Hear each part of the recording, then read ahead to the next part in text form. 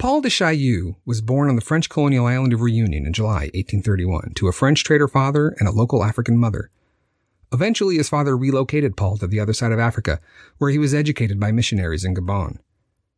That was the extent of de Chailloux's education. But from that foundation of learning and from his time living on the delta of the Oyongu River, he developed a passionate interest in natural history and the people of the region, so much so that after he emigrated to the United States as an adult, he convinced the Academy of Natural Sciences in Philadelphia to sponsor him in a years-long expedition into the wilds of West Africa. One of the things Paul de Chailloux learned while living among the natives of Gabon and from his guides while exploring the Oyongu was that a species of human-like animals roamed the lowland jungles.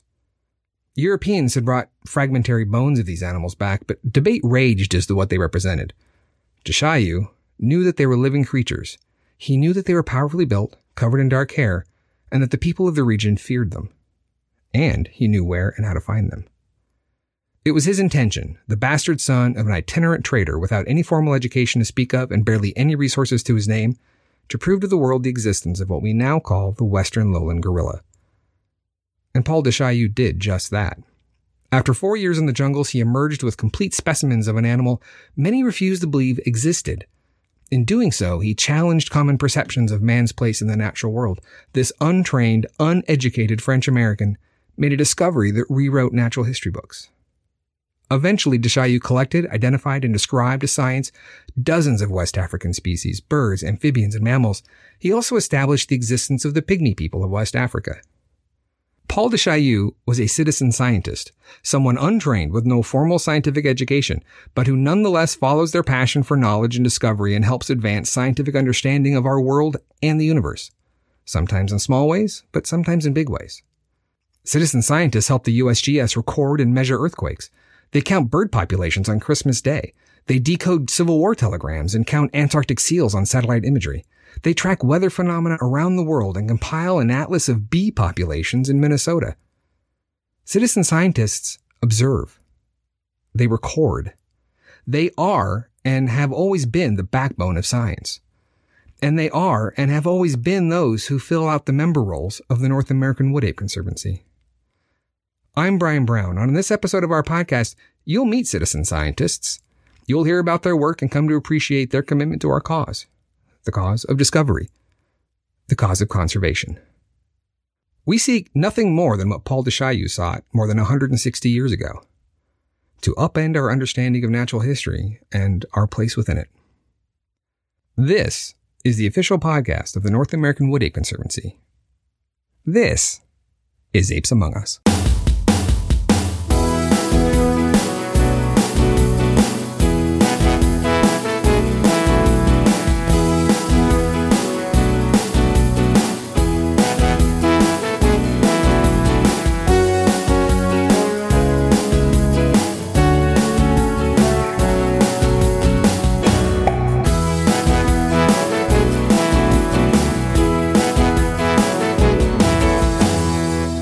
Welcome to another episode of Apes Among Us. I'm Matt Pruitt, joined by my co-host Brandon Lintz. How you doing there tonight, Brandon? I'm fantastic, Matt. Thank you for asking. Excellent. I'm really excited for people to hear this episode. We've put a lot of work into collecting the insights and inputs of people in the organization and a few outside of this organization into the topic of citizen scientists. And I think a lot of our listeners who are themselves researchers of this particular topic will find a lot of these things insightful and relatable and useful. I also hope that folks take a listen to this episode and be inspired to go out and collect data and observe. You don't necessarily need to have a PhD in biology to collect data and present it to science, which is exactly what the NAWAC does. Citizen science is defined as the collection and analysis of data relating to the natural world by members of the general public.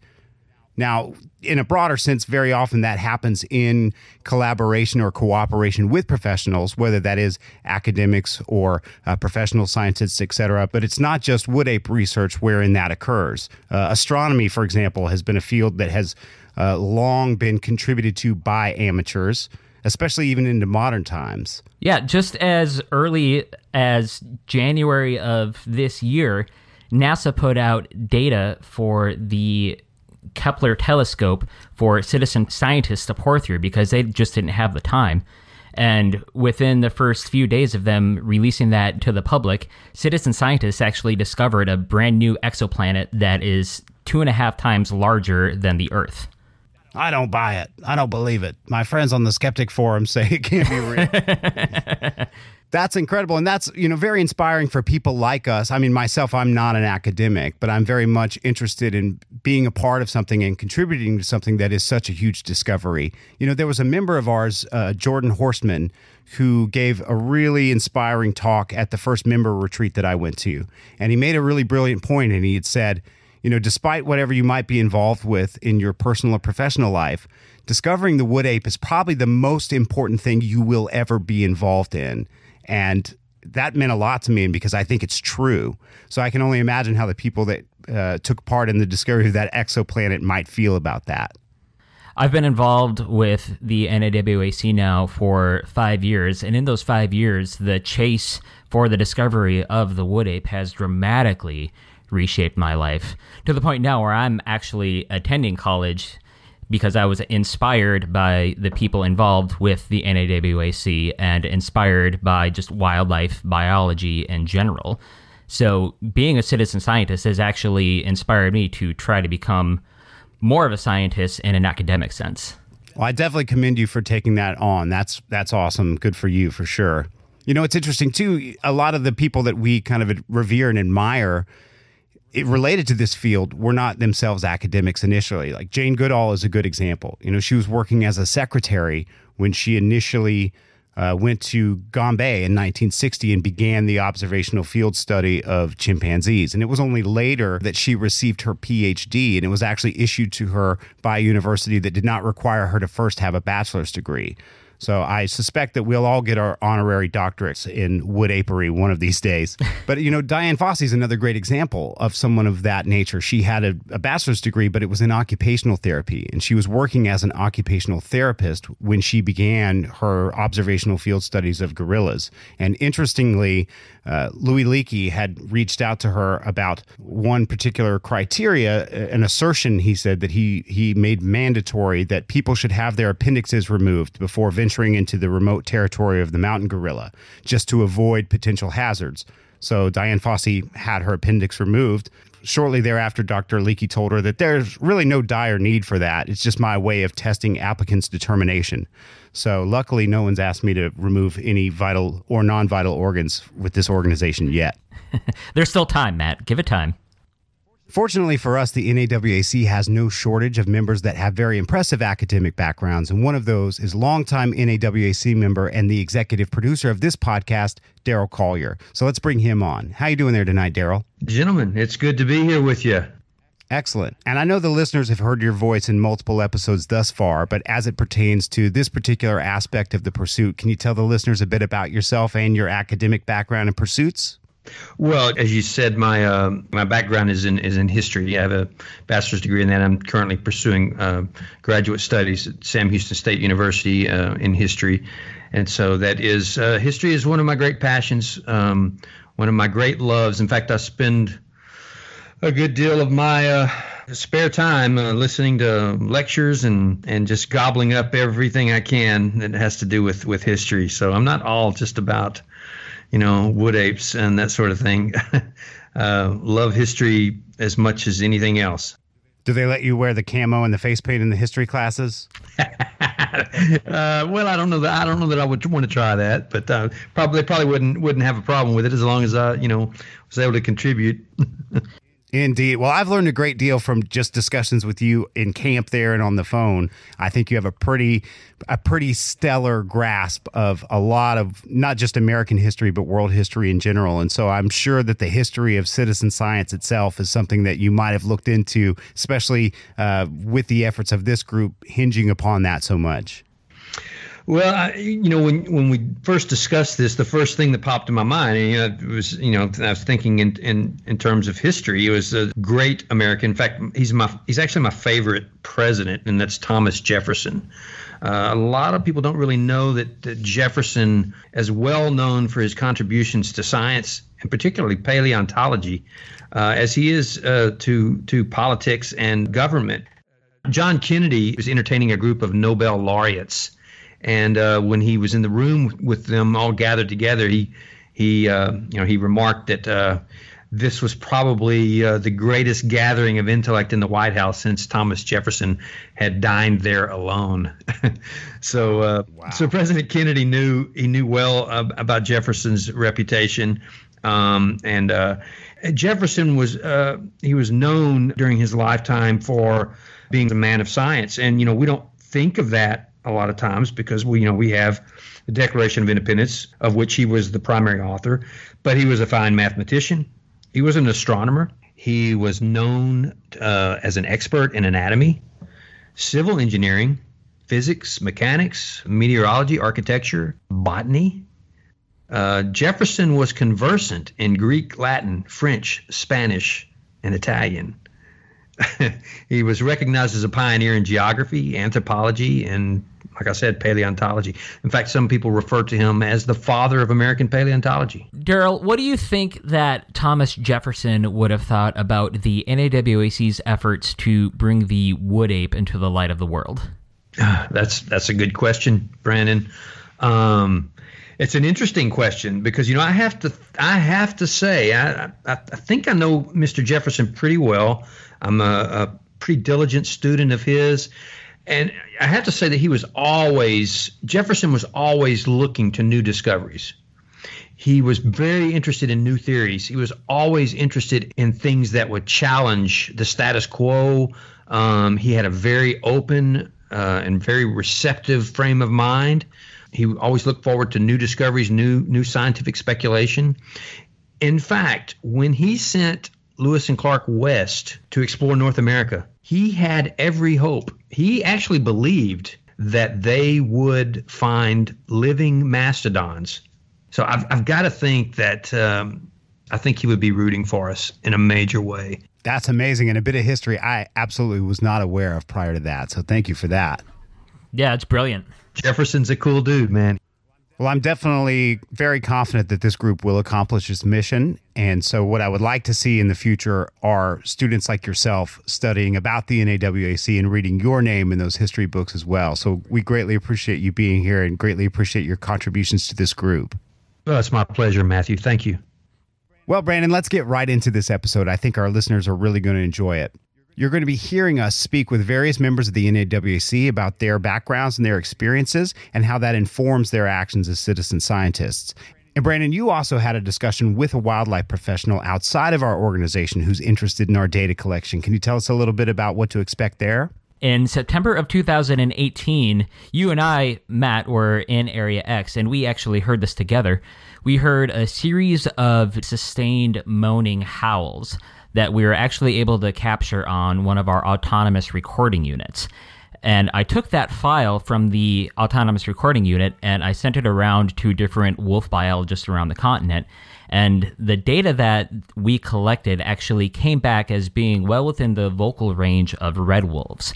So I interviewed Kim Wheeler, the executive director of the Red Wolf Coalition out of North Carolina, who has vast experience with red wolves, about the history of the red wolf and about those files as well.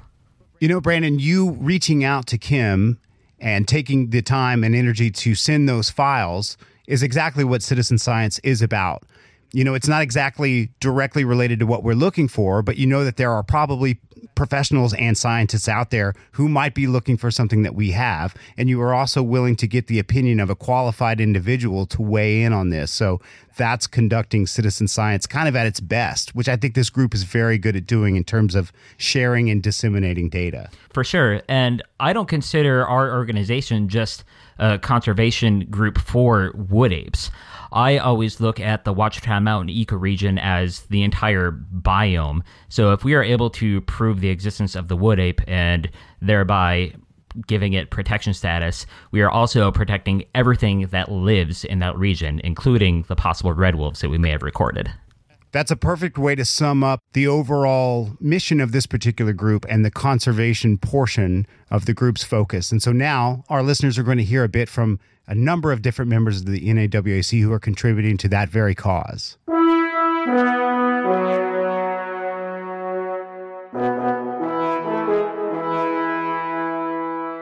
Our Our next guest today is Mike Mays. Mike is a board member of the North American Wood Ape Conservancy, is a professional educator, a blogger at texascryptidhunter.blogspot.com, and an author. How you doing there today, Mike? I'm doing great, Matt. How are you? I'm very good. Thanks so much for being here. I think the listeners would benefit a lot from hearing about your background in terms of, your professional background, your education, and your interest in cryptozoology and specifically in wood apes. So can you tell us a bit about that? Sure. As far as what I do for a living, I've been a teacher and a coach for 20 plus years. Coached everything from football to golf. About all I have not coached is soccer and swimming. I think those are the only two I haven't been involved with at some point or another. I'm a teacher of history, taught American history, and currently teaching Texas history in a middle school here in Killeen ISD. I grew up in southeast Texas, which falls into that piney woods region of Texas, heavily forested, lots of creeks and rivers, and all the main rivers of Texas seem to kind of taper down, get closer together now as they empty into the Gulf of Mexico there. So grew up with a lot of stories about what might be running around out in the woods, in particular the Big Thicket National Preserve, which was real close to where I grew up. So you mentioned hearing kind of colloquial stories there in your area about some strange things running around in the woods. Was that the first introduction that there might be undiscovered animals in these parts of North America? Possibly. I was pretty young, so I'd have a hard time putting a finger on the exact moment when I realized there might be something undiscovered running around in the woods close to me. We had heard stories of the wild man. That was typically what we heard about, running around in the Big Thicket. Around the Saratoga area, Village Creek, places like that. The term Bigfoot, Sasquatch, things like that, those weren't used in the mid to late 70s when I was kind of getting interested in this. It was a while before I kind of put together in my own mind that what the locals were talking about running around in our woods might be the same animal that they were talking about might exist up in the Pacific Northwest. So when I put that together, kind of the light bulb went off and, I was hooked pretty well from then on. And at what point did that interest kind of shift from kind of casual observing and reading about it into getting involved and pursuing the things in the field yourself? Well, I was pretty deep into life, so to speak. I was in my mid-30s. The interest had never gone away. I continued to read, and as the internet became a big thing, it became accessible to all of us. I started to dig around on the internet, and what a disappointment that was. A lot of that stuff out there was really, just silliness as far as I was concerned. That kind of turned me off a little bit, and it was actually, I was a member of an outdoors group, a Christian outdoors group, and I went to hear a speaker talk on Bigfoot in Texas, and it was our own Daryl Collier who was giving the talk. And I talked to him after the presentation. Again, my interest had never gone away, but he was really the first one to seem halfway sane in my mind that talked about the topic. And it really drew me toward the group. I did not join right then, but that really encouraged me that there really were some people out there taking this seriously and looking into it. I can definitely empathize with being turned off at the amount of blatant nonsense that exists online in relationship to these animals. I can imagine that there were elements of Daryl's talk that allowed you to see that there are people who are approaching this from the standpoint of citizen scientists, people who are trying to apply known scientific disciplines and methods in order to bring closure or a conclusion to this particular mystery. And so did that inspiration eventually lead you into joining the group and becoming a part of those field efforts? Yes and no. It inspired me, and there was a friend with me at the meeting where we heard Daryl speak, who was also interested, and we decided, we would, go look around a little on our own. We had, thanks to Daryl, we now knew the group website, and there was a map of sightings, and we saw that there were sightings in Montgomery County and Walker County, and not too far away from us. This was really encouraging to us, as we didn't have the time or the or the means necessarily to go back and forth to Washington and Oregon and places like that. So we decided to go look around for ourselves. And, we probably had gone out on, 2-3 day camping trips 4 or 5 times when we actually had a visual, and it was, it was pretty amazing. And we talked to each other about it, and we're like, no one's going to believe us.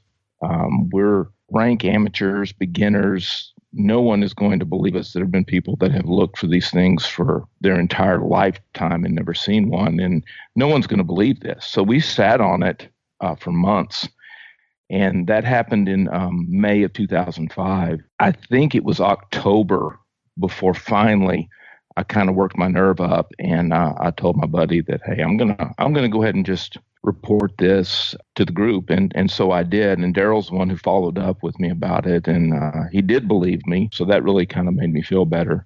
And at that point, that's when we decided to go to a meeting, and we joined in December of 2005.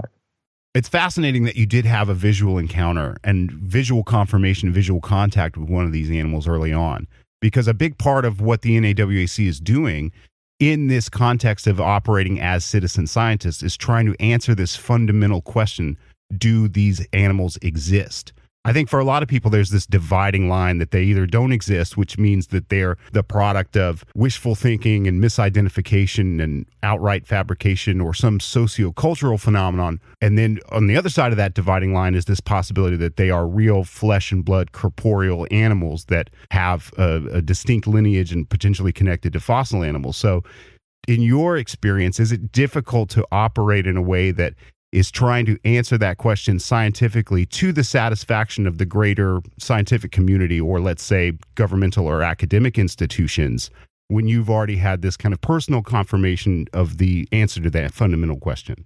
At times it is. It certainly is.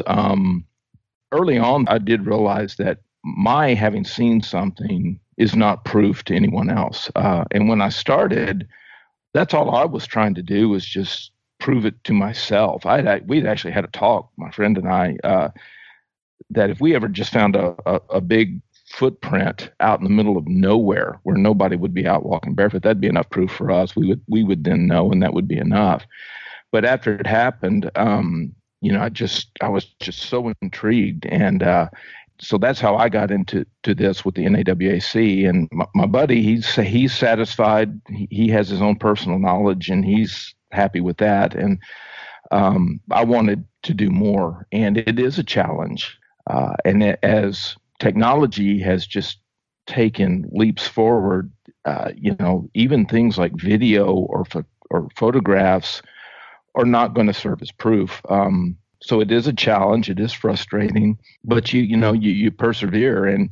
But there is a constant internal struggle, because you do have an internal bias to some degree, because you've seen one.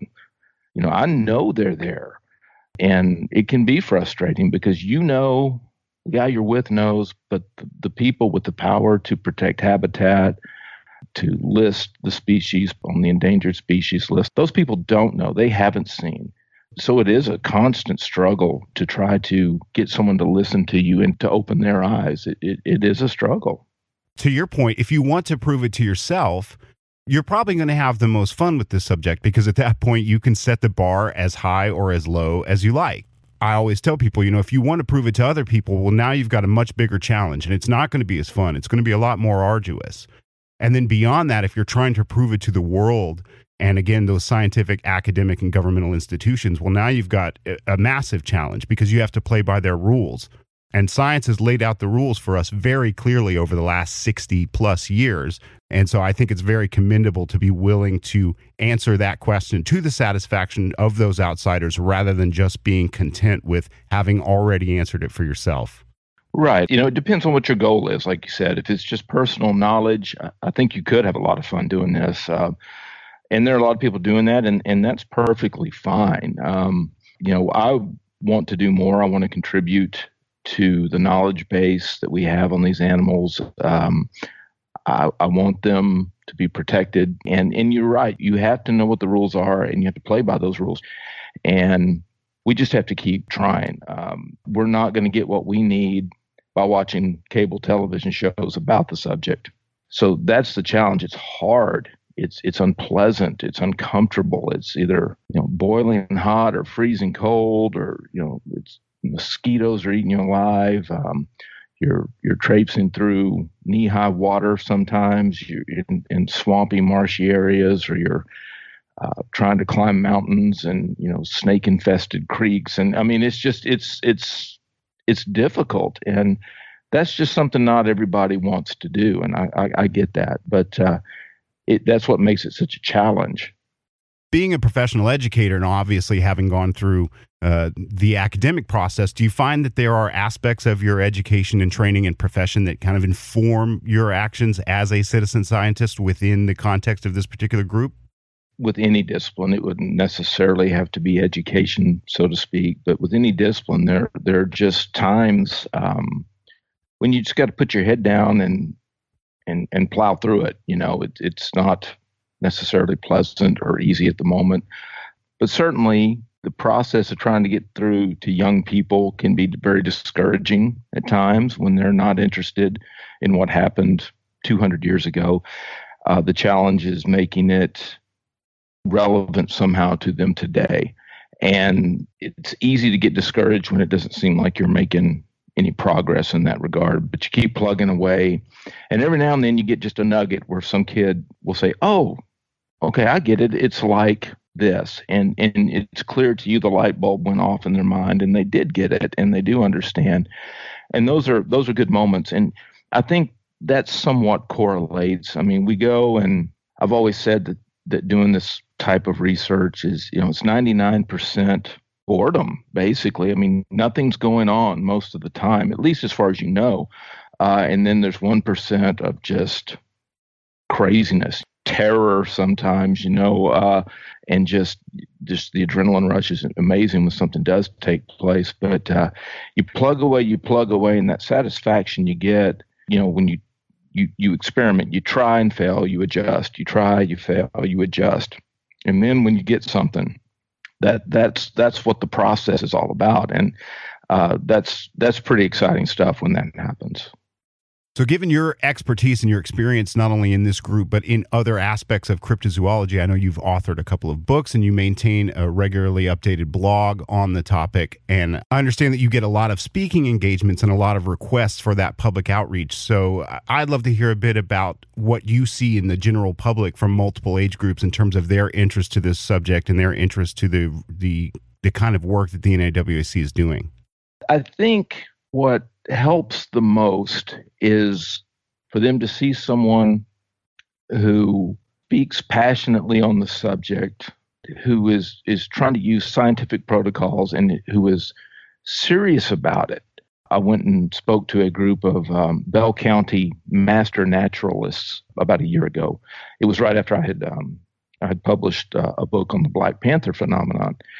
And that's actually what the topic was, as opposed to the wood ape subject. But you could feel the skepticism in the room when I came in. People were cordial, they were civil, but you can almost feel like, oh, this is, we must be scraping the bottom of the barrel for speakers or topics if this is what we're talking about at our monthly meeting. But by the time it was over, there were a dozen people who were in line to come talk to me. And you could just feel the shift in the room, the climate, so to speak, as I talk, because they realize, okay, he's not crazy. He's actually got some stuff here to back up what he's saying. They're citizen scientists. Master naturalists are citizen scientists. Their goals are different than ours, but they could see that while my subject area was different, I was one of them, and I was trying to do things the way they do things. I got done talking, and it was another 90 minutes before I got out of the room, because everybody knew somebody that had seen one of these big black cats, and they all wanted to tell those stories. And almost without exception, all of them said, I haven't told anybody about this, and then they would tell me their stories. You mentioned that you had written a book on the topic of unidentified large cats. Can you tell us a little bit about that? All over East Texas, where I grew up, you can't throw a rock in a room with 20 people and not hit somebody who's seen one or knows somebody who's seen one. Alton Higgins and I have talked about this and just chuckle, because every now and then he'll send me an email about, hey, I was just talking to so-and-so, and the next thing you know, he's talking about how they saw a Black Panther. And it's, it occurs much more often than the Wood Ape Talk does. And when I started the blog, the intention was to talk about the whole Sasquatch Wood Ape phenomenon more than anything else. But I published a post about Black Panthers, and my email box just exploded. It was unbelievable. And just hundreds and hundreds of people sent me their accounts and stories, and I couldn't keep up. And I saved them all. It just kept going. Every time I would publish a post that talked about some of their accounts, it just triggered another avalanche of emails. And so after a few years of this, I thought, I should do something with this. To my knowledge, no one else had done a book-length project on the phenomenon. And so that was the genesis of the idea of writing the book. It's called Shadow Cats, the Black Panthers of North America. It mainly focuses on Texas and the American South, but we talk about accounts as far west as the Bay Area in California, as far north as Ontario, and as far east as the Carolinas and Georgia and Florida. And it's across the country. It's really amazing. And no doubt there's a lot of mistaken identity and things like that. But there's some of these accounts that are just really fascinating, including some accounts that our own Dr. Angelo Caparella collected when he was a younger man out in North Carolina, where he talked to wildlife officers. I think they're basically the equivalent of a game warden here in Texas, about sightings that they had. And so I took the most credible ones, charted them, see if there's any pattern to where these things are being seen, what might these things be, and talked to a lot of people, wildlife, big cat experts. We go into the history of sightings and all the way up to contemporary accounts. And so it was really a lot of fun for me to do. It turned out to be a much more difficult thing to do than I thought. But I think it came out pretty good, and I'm pleased with it. It was a labor. It was much more difficult. I don't think people realize how much goes into actually writing a book. Mike, I can't thank you enough for appearing in this particular episode and talking with me today. Thank you so much for everything that you do for the NAWAC and for the subject in general. Listeners, please check out texascryptidhunter.blogspot.com or search for Shadow Cats in Amazon or other online book retailers. Mike, thank you so very much. It's been a pleasure talking to you today. Well, it was my pleasure as well. I appreciate it. Thank you.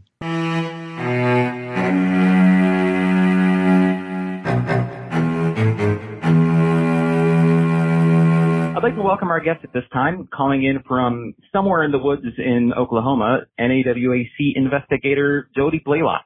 It is a pleasure to have you here, Jody. Thanks for joining us. Yeah, thank you very much. I'm excited to talk to you. Yeah, this phone call is great, and I'm excited about it because you and I have never actually talked before, so this is a great chance for you and I to get to know each other. I'm super curious about your background and the path that you took that led to us here having a conversation about wood apes on a podcast. So what do you do for a day job, Jody, if you don't mind me asking? I am an architect. I was in the Army. I was a military police officer in the Army. And I lived in Arizona for 8 years. I was a EMT with search and rescue. One thing I really enjoyed I've always liked being outside, and I've always liked scary things. I think just being in search and rescue, it was awesome getting to hike outside, usually at night, because a lot of our calls came in later in the day. And I thought, when I moved back to Oklahoma, okay, it doesn't get any better than that. And then to put together being out at night, hiking in the woods, I mean, it's just, I don't know, to me, it's just like, it doesn't get better than this. So you have become architect by day, wood ape hunter by night. Yeah, that would be all. Wish I could do it every night, but. Yeah, we all do. So how did you first become interested in the outdoors? Well, I pretty much grew up outdoors. I was raised out in western Oklahoma. We had a wheat and cattle ranch. Actually, still have the same ranch in our family. So I've just always been outside. Our family went camping and hiking every summer in Colorado, and I grew up with horses, and my dad would take me hunting when he would go hunting. That was one of his big passions. So I've just, I guess, always just been an outdoorsy kind of person and try to spend more time outside than inside, honestly. Yeah, it was the same way with me too. Growing up, I had kind of the same background in that my dad took me hunting and we had family property that I grew up on, and that led to me just always wanting to be outside, wanting to be in the woods, hoping to find whatever kind of animal that I possibly could. What kind of game were you hunting? Mostly quail. My parents actually met in Alaska, and my dad used to hunt, bear and mountain goat, and he would go on annual deer and elk hunts. But with him, we usually would hunt like quail, dove, and pheasant. Game birds? Yeah, just out on our farm usually, or other friends' farms. So are you still on that same farm now? I don't live there. It's a couple hours from where I live, but I still help manage the farm. I imagine that led to you having some sort of interesting experiences being out there in Oklahoma in the woods. Yeah, our farm's actually out in western Oklahoma, so it's pretty open where we are, just kind of rolling hill. Our farm's getting up toward what they call red carpet country, so mostly open, rolling prairie with some more heavily wooded areas along the creeks. But I'd actually, even out in western Oklahoma, I'd grown up hearing stories about, I guess, kind of mythical Native American type creatures out there, and have heard stories of what people normally call Bigfoot in that area as well, not just from Native American people, but from, just white and other people also. So it's something I'd always heard about and just found it interesting, later when I got older and heard more stories and got more into the Bigfoot side of things, it was just interesting to me that people from other places thought of Bigfoot as being kind of a Pacific Northwest dense forest type creature, where I'd grown up in western Oklahoma where we don't have dense forests, but I'd grown up hearing stories out there. So I always thought that was pretty interesting. Do you remember what kind of stories that you heard growing up? I mean, it sounds like you had some quote unquote Bigfoot things imprinted on you from somewhat of an early age. Yeah, I'd heard one story from one of my cousins. She actually grew up in northern Idaho. Her dad, my uncle, was a forest ranger, and she is a little bit older than me, but she, is a very wilderness savvy person. I mean, they always lived in really remote areas in northern Idaho and Montana. And when she was pretty young, she had been outside with a friend early one morning. It had just snowed, and they actually saw some tracks that they thought at first were some person walking barefoot in the snow. And they'd started to follow them and realized it doesn't make sense. Why would a human, one, have feet that big, and why would anyone be out here in the snow? And so I knew that she wasn't making that story up. So that was something that really impacted me.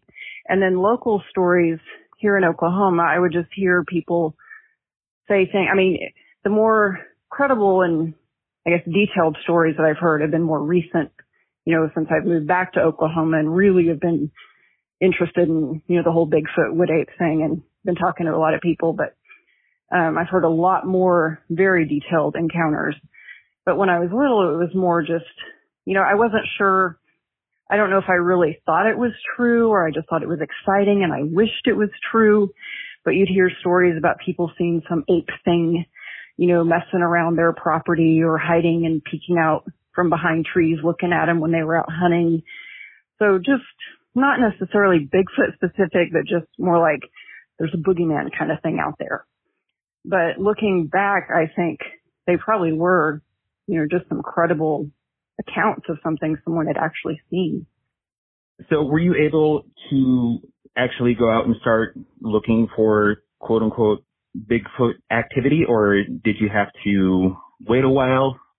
When I was younger, I don't think I really thought of it as being something real. I just thought of it as more a fun story.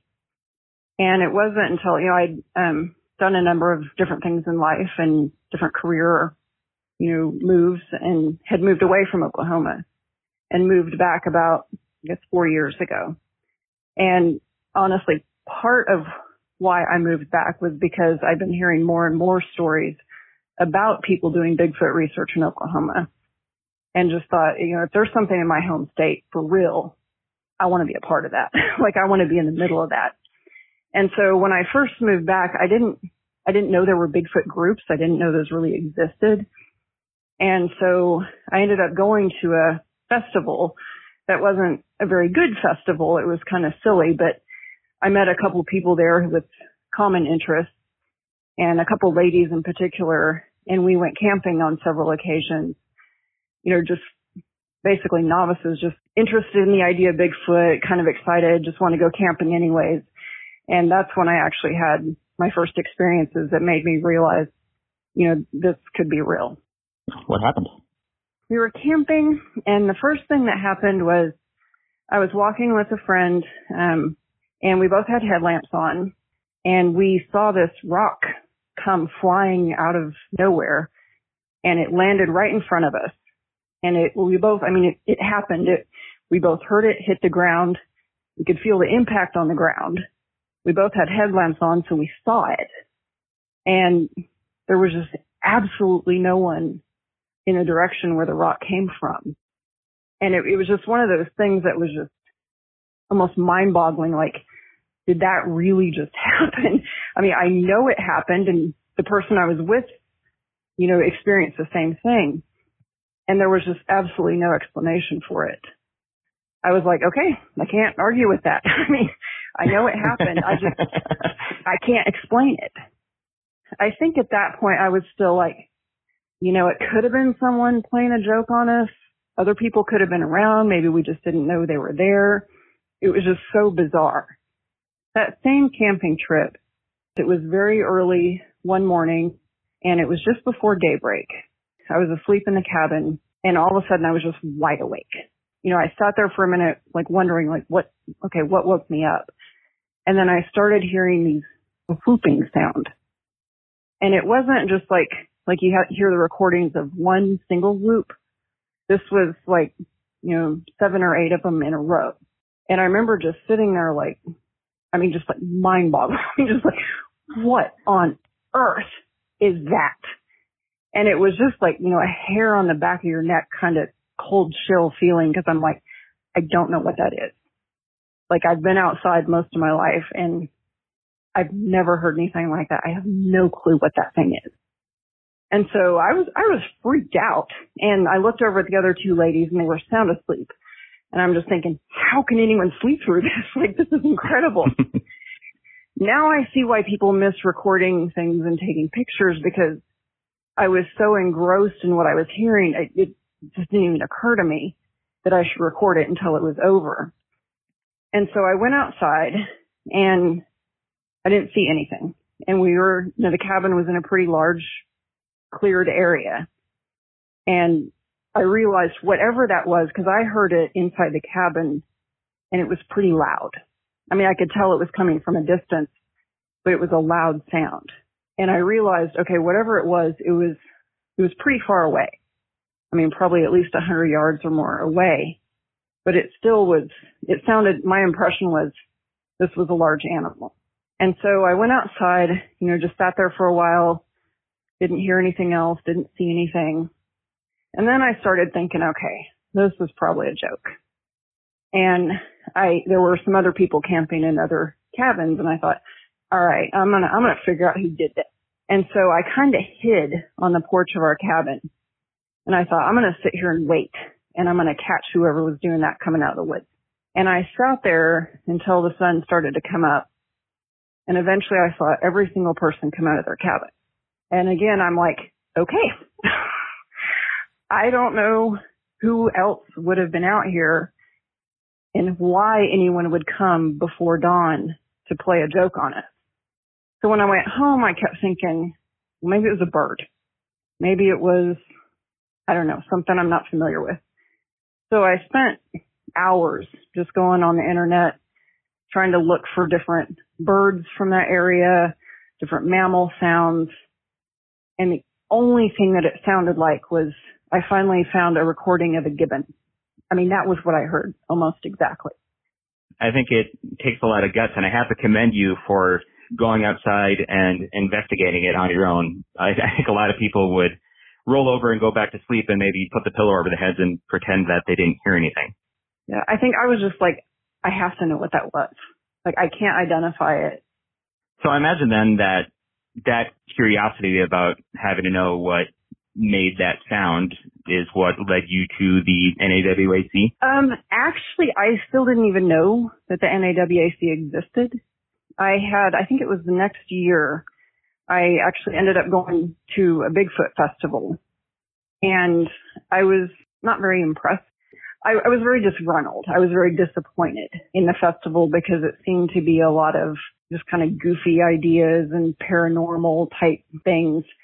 And so that was really my only interaction with, I guess, the Bigfoot world at that point. And I was pretty disappointed and just thought, okay, I think if my experience would stop there, I'd be done with it and just think, okay, these guys are a bunch of kooks. I'm not going to have anything to do with this. I'll just chalk up the experiences I've had to some freak occurrence. So I was at this festival and I was getting ready to leave. And I thought, well, before I leave, I'll just grab lunch. So I got some food and I went outside on the porch area and sat down to eat. And I ended up sitting down next to Marvin Leeper and John Harrell.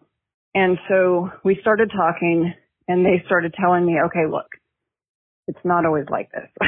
Like, there are other people, there are normal people who take, very scientific approach to this.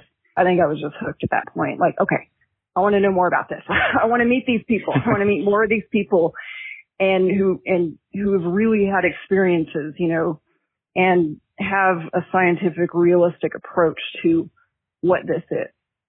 And so that's how I found out about NAWAC. And I'm really glad, because if I had not run into Marvin and John, I would probably just be done with it at that point. Going into Area X, what was your skepticism level at in regards to the existence of wood apes? And do you think that the habitat could support wood apes if you thought they existed? Area X was awesome.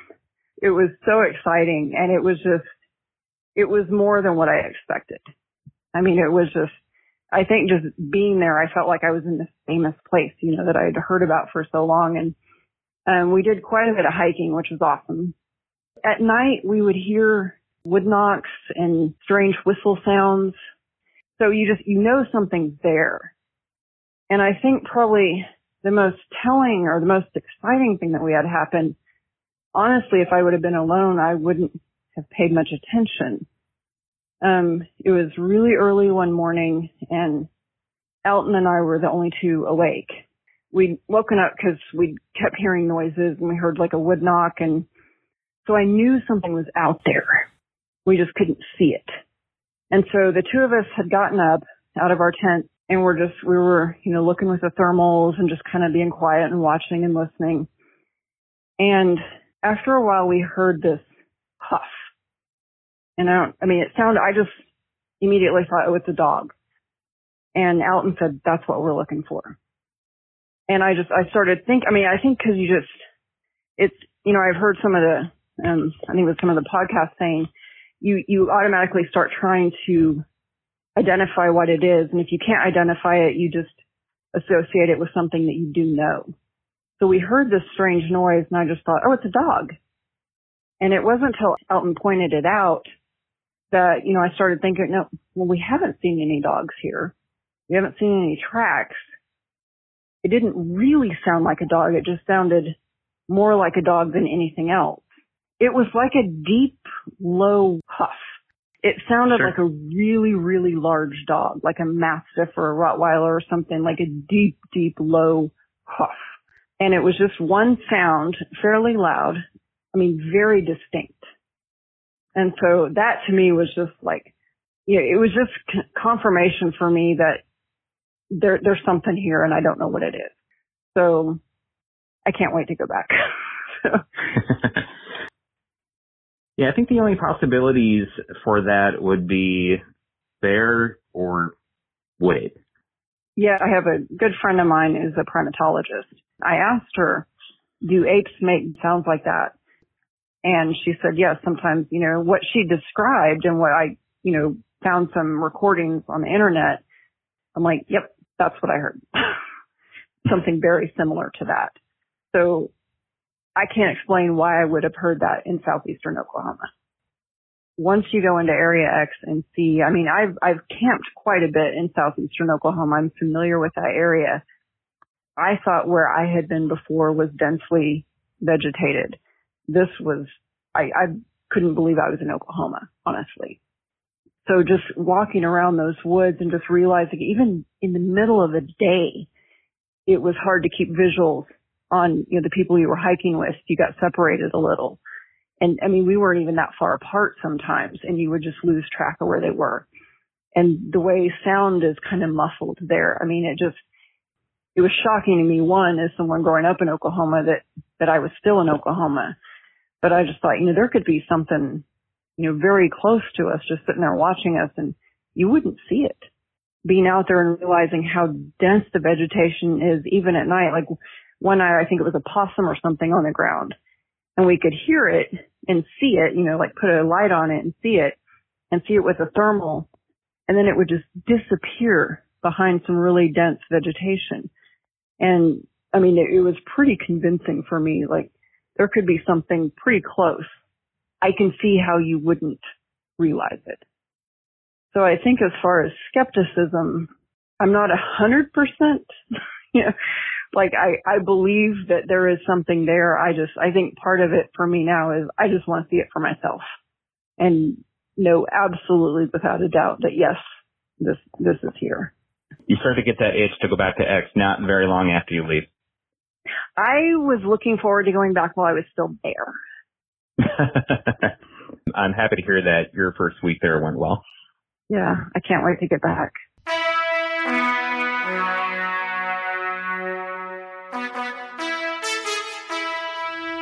I'm sitting next to a bubbling brook in one of the most picturesque and beautiful areas you probably will find anywhere around here. And that's kind of a funny thing to say because honestly around here there's got to be 1,000 of these beautiful picturesque areas. But today I'm sitting with a member of the NAWAC that I'm going to interview. His name is Rich. Say hello, Rich. Hello. You may have noticed that Rich has a bit of an accent. We're here today to learn about Rich, find out why he is interested in this subject, what his experiences have been that have led him here to this valley in this group. Why don't you tell us a little bit about yourself, Rich? Yeah, so I'm originally from Manchester in the north of England. I'm an army officer. I live now down near London. I've been in the military since the early 80s, so that makes me pretty much of a veteran.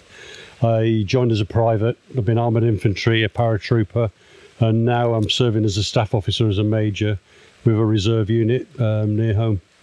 I bumped into a wood ape as such in 2011 in Alberta in Canada.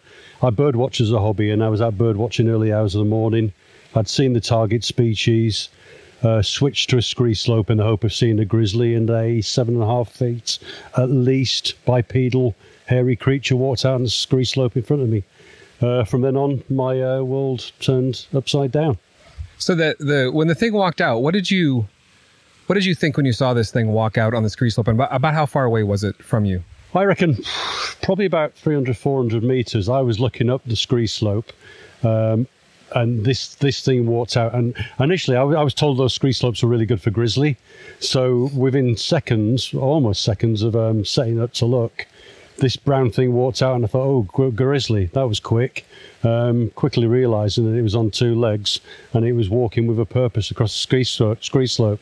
So I spent probably about 30 seconds on and off as it disappeared in the top of the trees looking at it. Getting particularly animated in the valley, it saw me and just dropped out of sight and never saw it again. And you're from Manchester, as you say. You're from the UK. How many times before this had you ever thought of Bigfoot or wood apes? There was a kids program on when I was a child called Newsround. So it was news specifically for children, and they showed the PG film as something that was a bit of a surprise. And this must have been in the 1970s, so a number of years afterwards. I looked at it and not convinced. And as I grew older and got into natural history, it just slipped out of my mind. There was no way there was going to be an undocumented large ape wandering around North America with the amount of people you have wandering around the woods.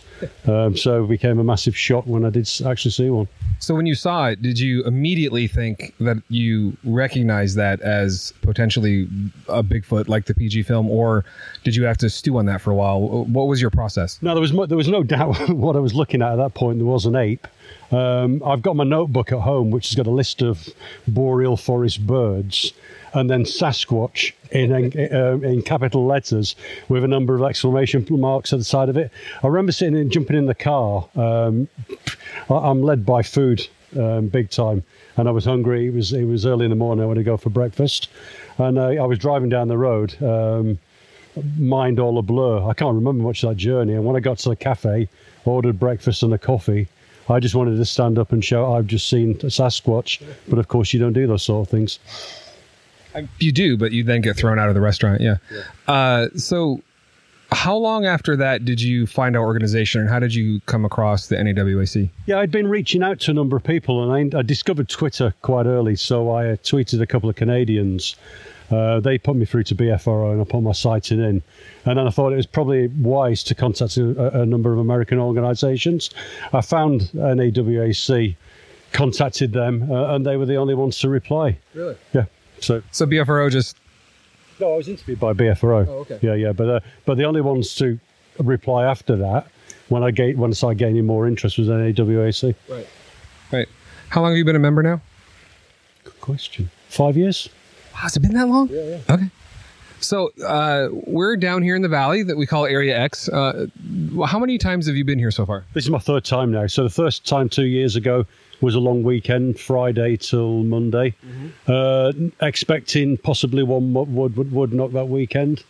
I started ticking off wood ape behaviour pretty quickly after that.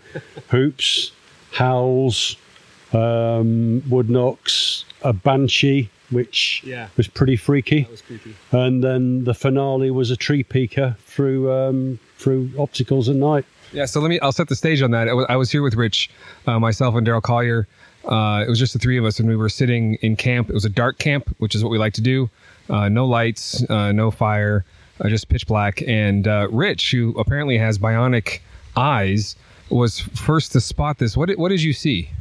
It was two green eyes, which I initially thought were stars because it was up the ridge. And the more I looked at the top of the trees and the more I looked at the sky and then looked at these two dots, it was obviously not stars. Right. So I called out eyes. You two, I remember, were behind me looking up.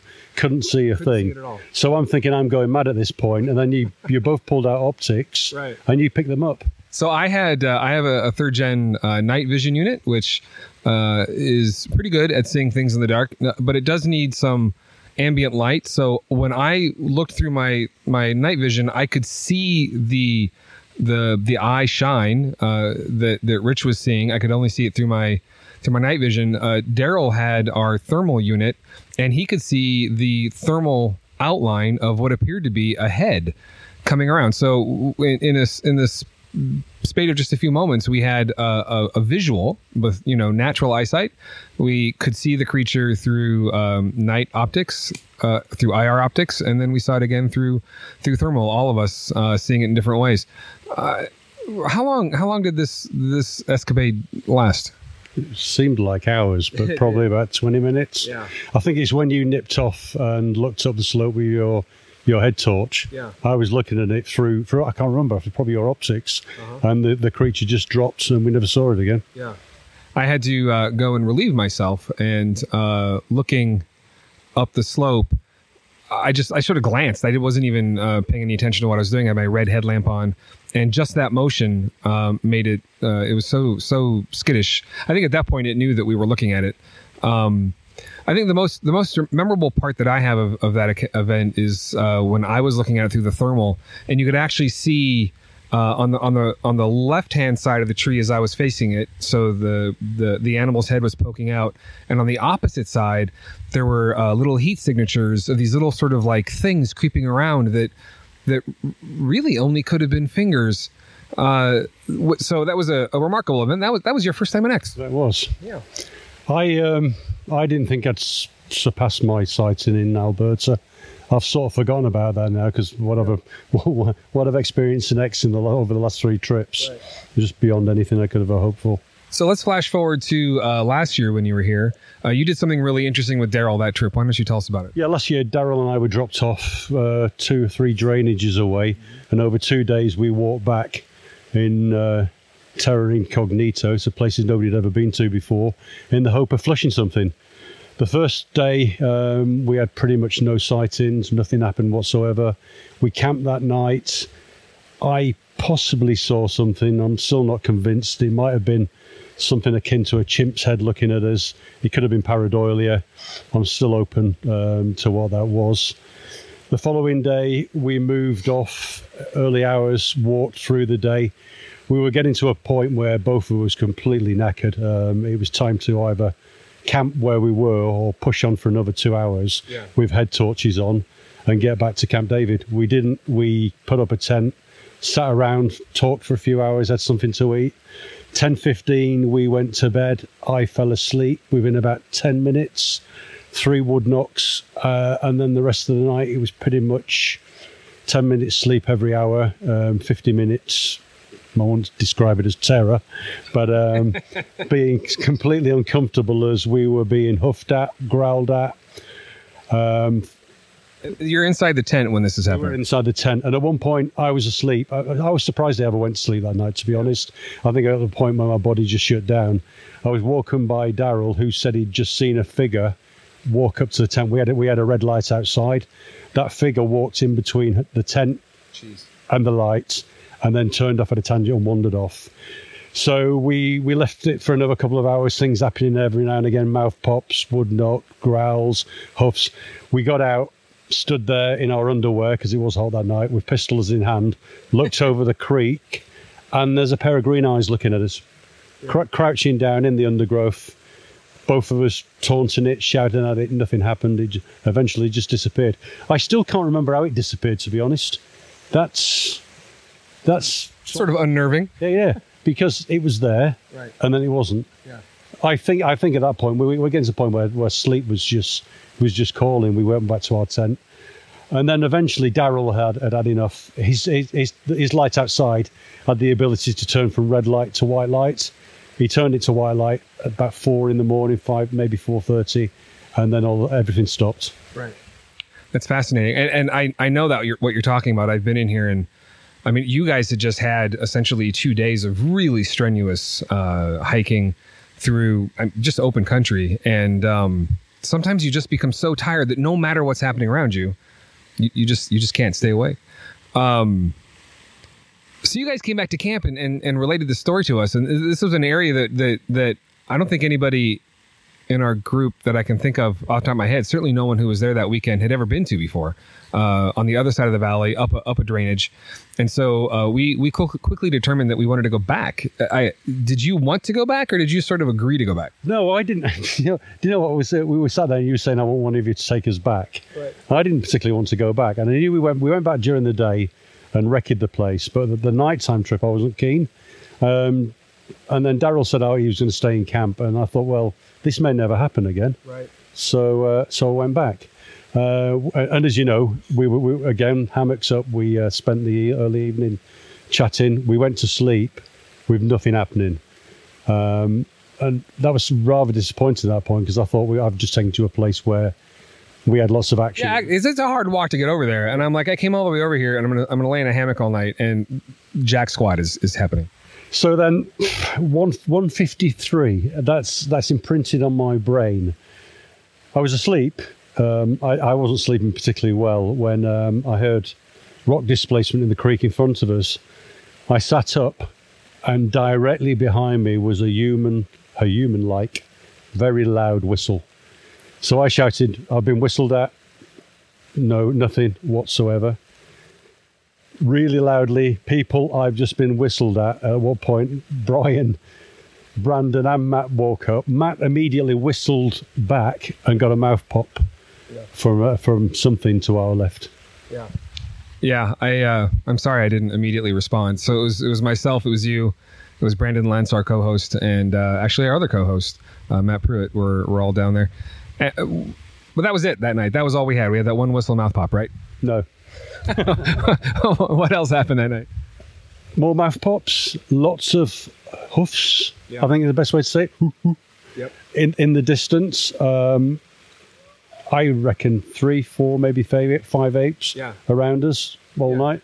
It was one of those rare instances where you really felt like they were all around you, and it's kind of hard to believe. And I'm sure some people are going to hear that and just not believe it. But there were minimally 3, just based on where we were hearing the sounds from. Yeah. And very close. I think whether they'd seen people before is probably open to debate, but they were massively curious, and they were coming in close. I mean, the thing that's worried me, and it has actually worried me for a year now, is that when I was lying in that hammock, there was something behind me just watching me. Yeah. That's rather off-putting, to be honest. Yeah. They're kind of creepy, the way they just sit there and stare at you. So as we've been talking over this trip and previous trips, you've done quite a bit of what I would call sort of naturalist type activities. What are some of the things you've done that are related to your birding or other types of what we might describe as citizen science? Yeah, I'm a member of an army. We have an army ornithological site in the British Army. Plenty of members who do bird watch. We've actually got special forces guys who spent their time lying in ditches in the middle of Northern Ireland or the jungles of Belize, and then got into bird watching by just watching things because they were bored.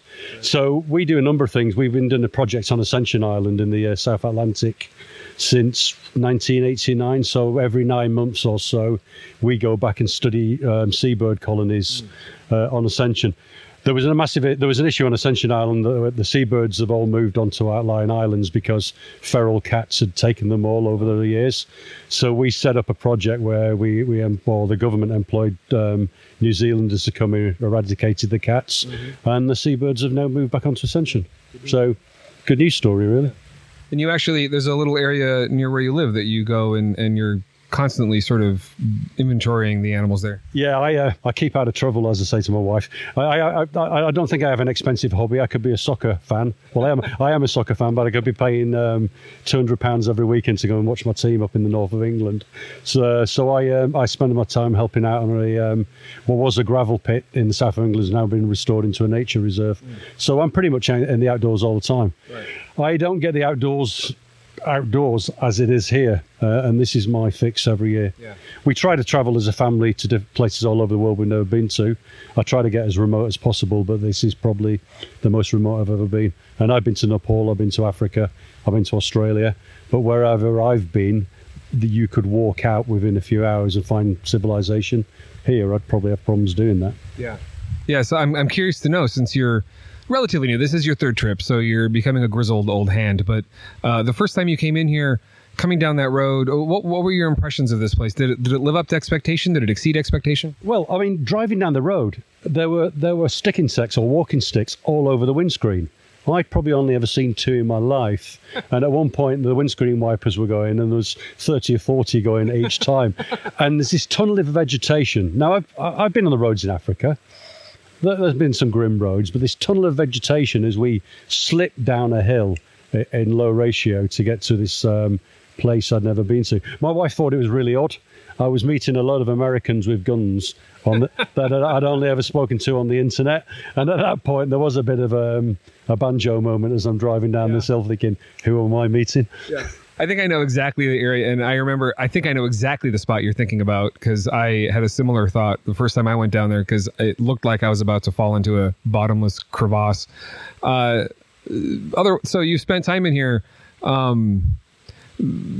does it, the wildlife, the diversity, what do you think? Could this place sustain a population of giant primates? Without a doubt. I've been in the jungle, and this is jungle. Yeah. In most respects, this is jungle. If anybody's ever been into a jungle, you get claustrophobic very quickly. And actually, if you sit in certain places, you're miles from anywhere, but you can get claustrophobic in the outdoors. Right. Nothing I've experienced really, apart from places in Africa and Asia. Yeah. But that happens to you here. Yeah, very much so, yeah. Well, Rich, I really appreciate you spending time talking to me today, and thanks so much. And here's hoping we have more adventures together down here in Area X. Happy days.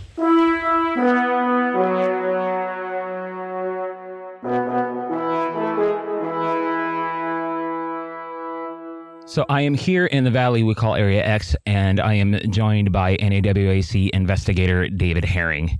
Each of us has taken a different path to wind up in this place, and I'd like to get to know about yours. Thanks for joining us, Dave. Thank you, Brandon. So why don't you tell me a little bit about your background and what led to your interest in the outdoors? So it's sort of a circuitous path. When I was a younger child, we lived in Northern California. We spent a good deal of time in the Sierras going up there. We'd fish, we'd camp, we'd hike. This was in the early 70s, mid 70s. So Bigfoot was a hot topic. So that was always one of the boogeymen I had to deal with. I was always one of the younger kids in the group of people that we would go with. And that was when I was young. When I was 11 or 12, we moved to Texas, and all of that stopped. So there wasn't much outdoors going on as I grew up the rest of the way until I got later in life and was an adult. Changed jobs, opened our own business. We opened an insurance agency, and that afforded me time to do things on my own. It afforded me to the ability to do research on my own, and get back outdoors, which I realized I really missed and really loved. Along those same lines, one of the things I was researching, I thought, you type in Bigfoot in a Google search, and one of the first things I found was a group called the Texas Bigfoot Research Center.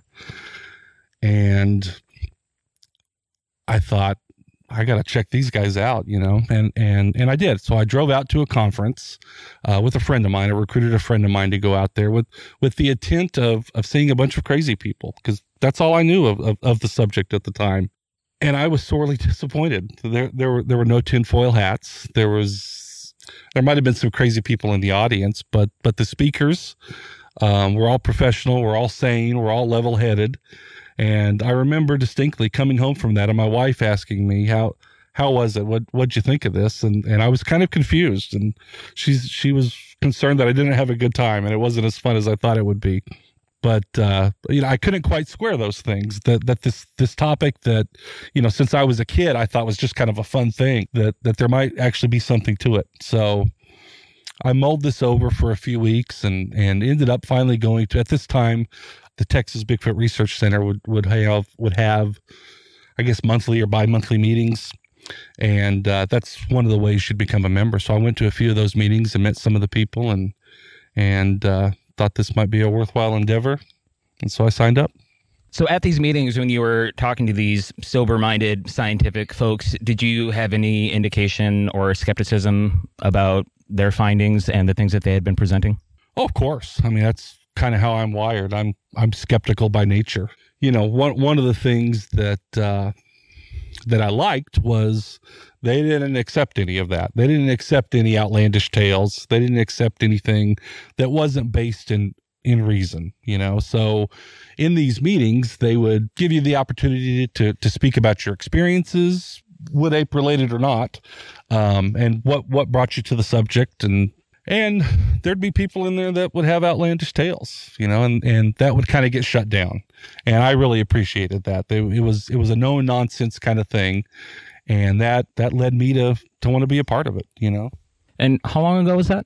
This would have been in 2007. So that was way back before the years when we started having summer operations in here. Mm-hmm. When did you actually start going into the field with the interest in looking for wood apes? Yeah. So I joined the group in 2007, spent a few years with them.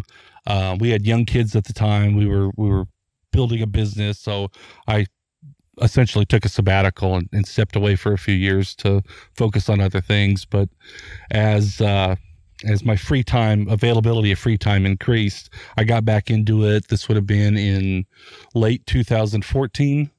And I guess 2015 would have been the first summer that I spent time in here. So before your first trip into Area X, what would you say your opinion was on the actual existence of wood apes. So that's a question you've asked me before, and generally it comes up at some point when I'm here in the field with people. They always want me to put a percentage on it, and so the first thing I'd tell you is when I'm here on a team, the assumption is wood apes are here.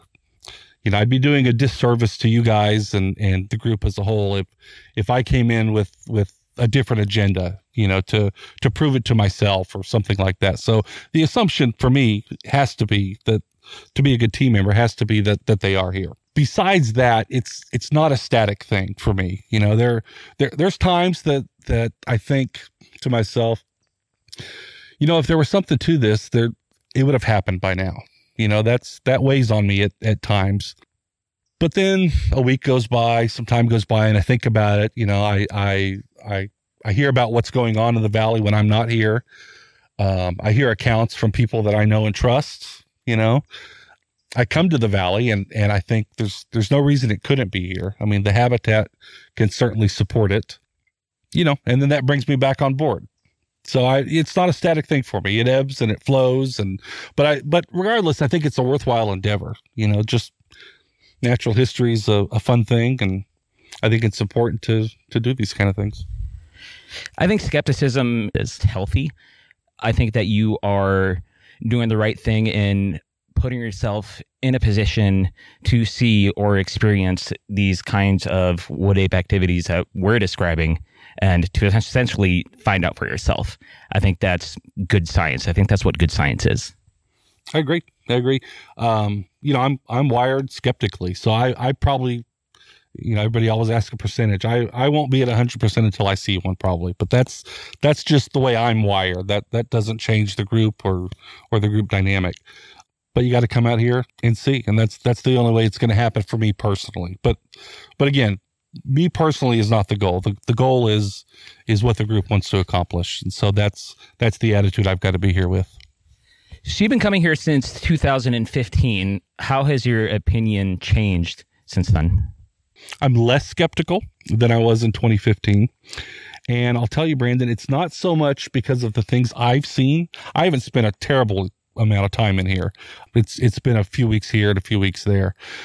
But what erodes that skepticism for me is knowing people and getting to know the members of the group and hearing their accounts, and seeing, going to the places where they've had things happen, and seeing the valley itself. I mean, I said this earlier, there's no reason wood apes can't be in here. I mean, the habitat would support them. There's nothing prohibiting that. I told this story to you earlier in the week. Somebody once asked me after the first time in here in 2014, if I thought, a wood ape could possibly live in here. And my reply was real quick. I thought a T-Rex could live in here. It's just, it's that dense and it's that vast, and there's plenty of places for things to hide and stay hidden. So what are some of the more compelling events that you've witnessed since your time in here? Well, one of the ones that sticks out to me was the first 5 minutes that I was here, and it was with you, actually. It was your first time in, too, I believe.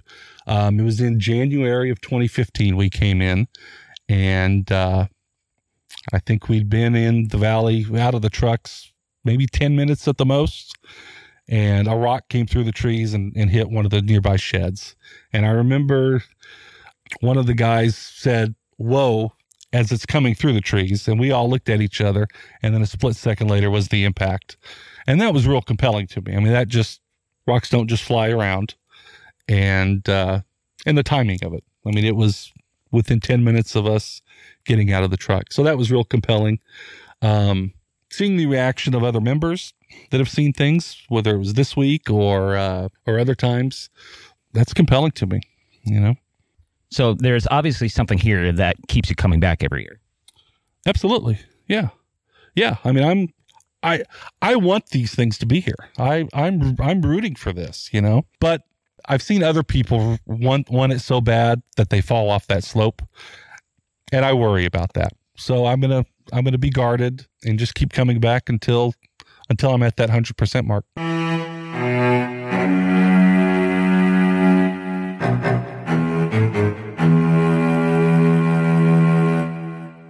Our our next guests are two brothers originally from Missouri who have been invaluable NAWAC members for quite a while. I was fortunate enough to spend a week with them in the field this year during Delta Team, and I'd like to introduce them to you now, Bud and Mark Melliker.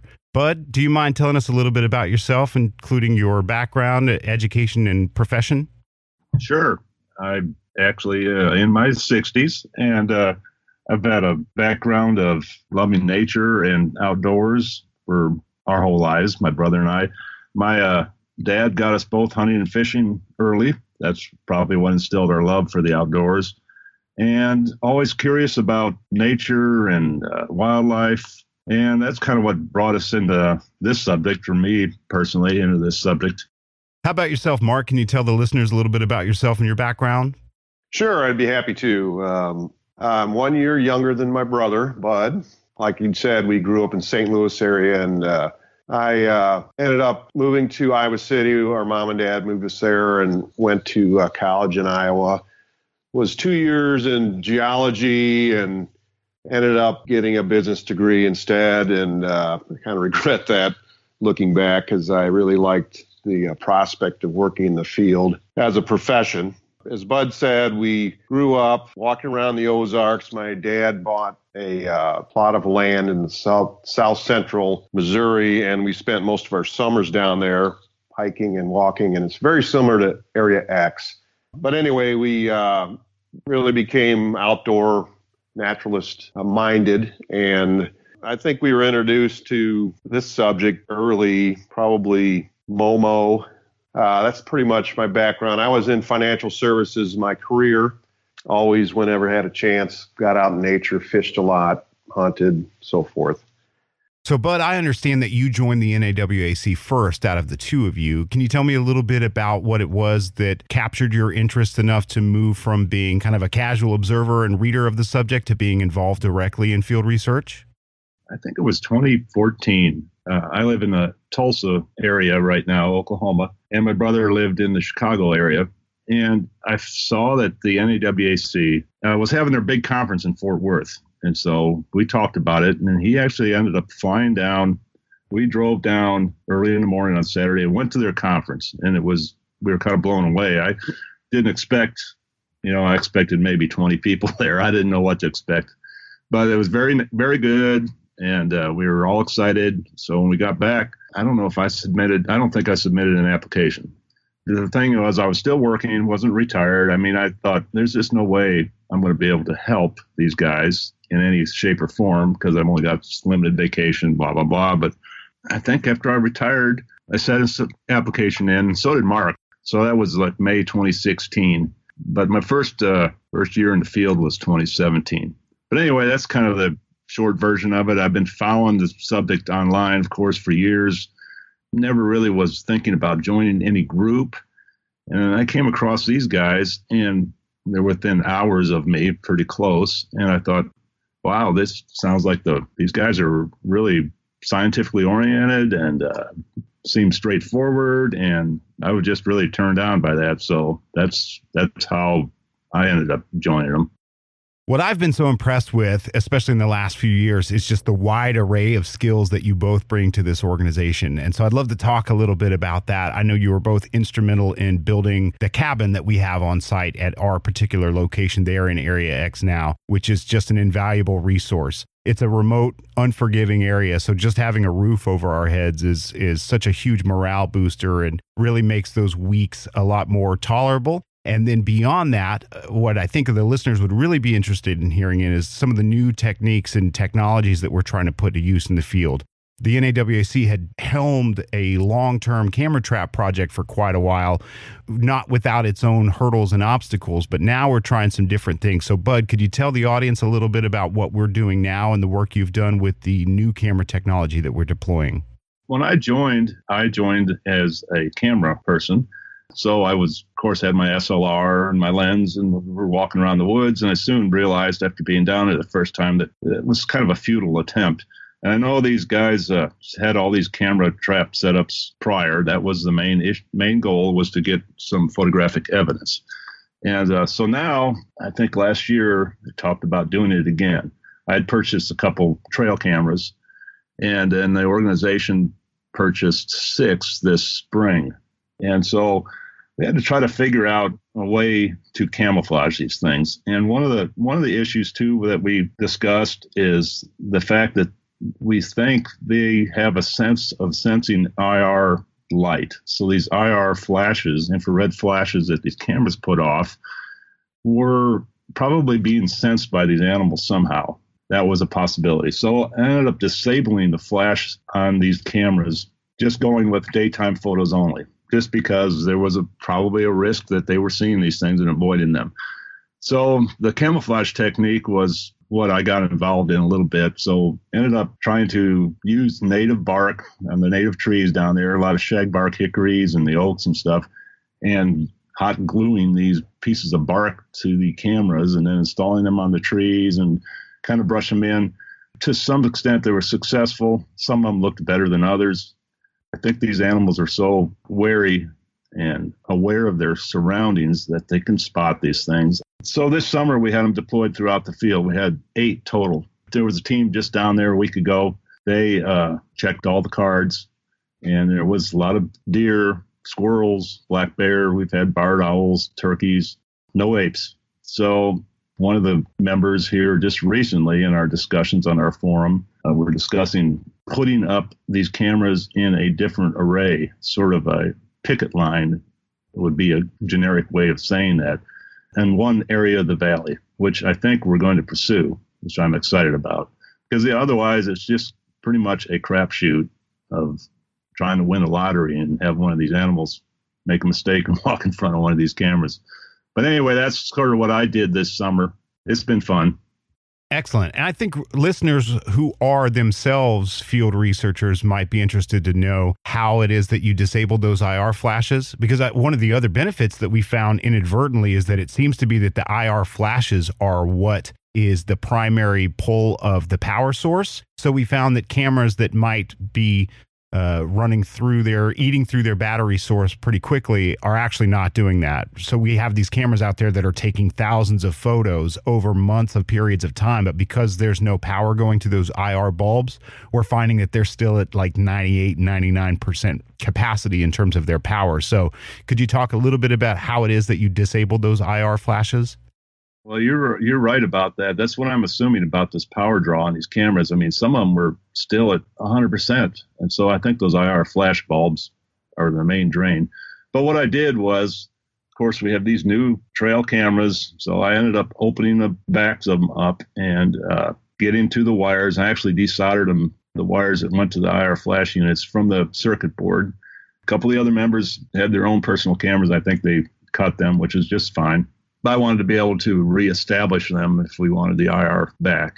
But yeah, that's what I did. I opened them up, desoldered the wires, put them back together. Then I duct taped with camo duct tape all over the camera body, and then went to gluing bark pieces, which was kind of a tedious process, onto these cameras with hot glue gun. It worked pretty good. So that was the process. Mark, one of the things that I was so impressed about was just your ability to manufacture and fabricate gear almost as an engineer. I was really impressed with the shooter chair that you built, as well as the additions to your field vehicle. Can you tell us a little bit about your process in terms of generating your own gear and any plans you might have for future gear and creating some of those things for field use in X? When I first joined the NAWAC, Bud had already been in to X with his vehicle, his truck, and he was complaining bitterly about scrapes down the side, and it was 2-wheel drive, and it was really not adequate for getting in and out of that area. So I had a Ford Expedition that had 200,000 miles on it, and it had some age on it, and I thought, you know what, I'm just going to equip that, and that'll be our vehicle to get in and out. So I ended up building bumpers for it and raising it and putting large AT tires on it, winch. Then I put a bunch of light bars on the top with a rack, just kind of an expedition type vehicle. And that kind of started the whole thing. Then the shooter chair idea came from the mobile Overwatch that we decided to try. So actually bought a used Coleman 10 on eBay, cut the windows out, put the black plastic in, which I think you saw that down in Delta. And then I would stand in there and say, well, how are we going to sit in this for 8 hours comfortably? And if the opportunity arises, take a shot accurately. So that's when I got online and started looking at shooting chair options and decided to purchase a couple of parts and modify it, put it together, and actually turned out to be kind of a nice, unique shooting chair, which, the first night Bud and I manned that Overwatch, I sat in it for, I think, probably 6-8 hours straight, and it was very comfortable. So it's just, it seems like if there's a need, I try to solve it by putting something together. If it's not a product you can just buy off the shelf, then you make it. That's kind of my mindset. So yeah, it's fun. I enjoy it. I was definitely highly impressed with all of those various things that you had built and put together. And I think it opens up a lot of options for things that we can do in the future. I think most people, too, who have been involved in this research realize that, we're constantly trying to find existing products to put to use, but not all of them are necessarily made for what it is that we're trying to do. So the fact that you have this background and this talent and skill set to generate those things yourself is pretty impressive. And I know we're all grateful for it. Now, Mark, I also understand that you've authored some books related to the topic. Can you tell the listeners a little bit about that and where they might find those? My wife, Sharon, was 35-year elementary art school teacher. When she retired in 2015, she decided she wanted to write and illustrate children's books. So one night we were sitting around after dinner, and I suggested we write children's books with a Bigfoot in it. And she kind of looked at me funny, like, well, I don't know if that would be a good idea. And so anyway, long story short, we ended up writing a series of field guides, children's field guides, which features a Bigfoot family of 4 Bigfoot, and they take the kids through the forest and introduce them to their forest friends. And currently we have a tree guide, a mammal guide, a bird guide, and a butterfly wildflower book that is available. Sharon did all the illustrations. They're really fun for kids. Kids seem to really enjoy reading them. And you can find those on the web at walkingwithbigfoot.com or on Amazon. We have the books on Amazon also. So the series is called Walking with Bigfoot, and we do have a children's activity book that we just came out with too that supplements that. So it's been fun. It's kind of a retirement activity, and it does allow us to get to some of these Bigfoot shows, which are interesting to attend and be vendors there. Excellent. I think that goes a long way to facilitating the public outreach and education portion of this group's mission statement. And it's also, to your point, a good excuse for you and I to get together at some of these conferences that have occurred around the country where we've been able to spend some time together too. So hopefully a lot of listeners will go check those out, especially those who have young children who might be interested in the subject. So in closing, I know that we're wrapping up this particular summer operation. Very soon we'll be doing a members retreat where we're going to record another podcast episode that will be a recap of this particular year. But I'd like to ask you both, Bud, what would you like to see happen next year? Have you got any plans for next year's summer operations? Well, I would actually like to see more cameras deployed in possibly a different array and see if we can capture one of these things. And that's what I'm looking forward to next year. I'm sure we'll be on a couple different teams throughout the summer. And how about yourself, Mark? Any big plans for next year? Anything you'd like to see happen or that you've got germinating on the brain right now? I do enjoy the thermal viewing at night. So I'm interested in using our thermals down there and seeing if we can capture. Like Bud, I've never seen an ape, but still very interested in a visual encounter. And hopefully we can get that done. But next year, I just hope to participate any way possible.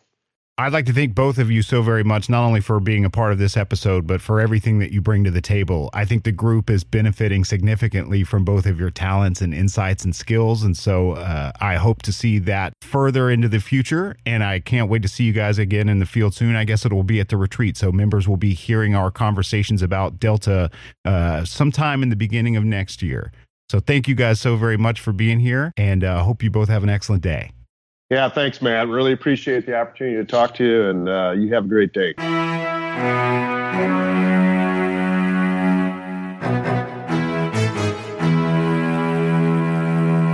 This next segment comprises Brian Brown, Brandon Lentz, and professional wildlife biologist Angelo Caparella having a discussion about citizen science and other things.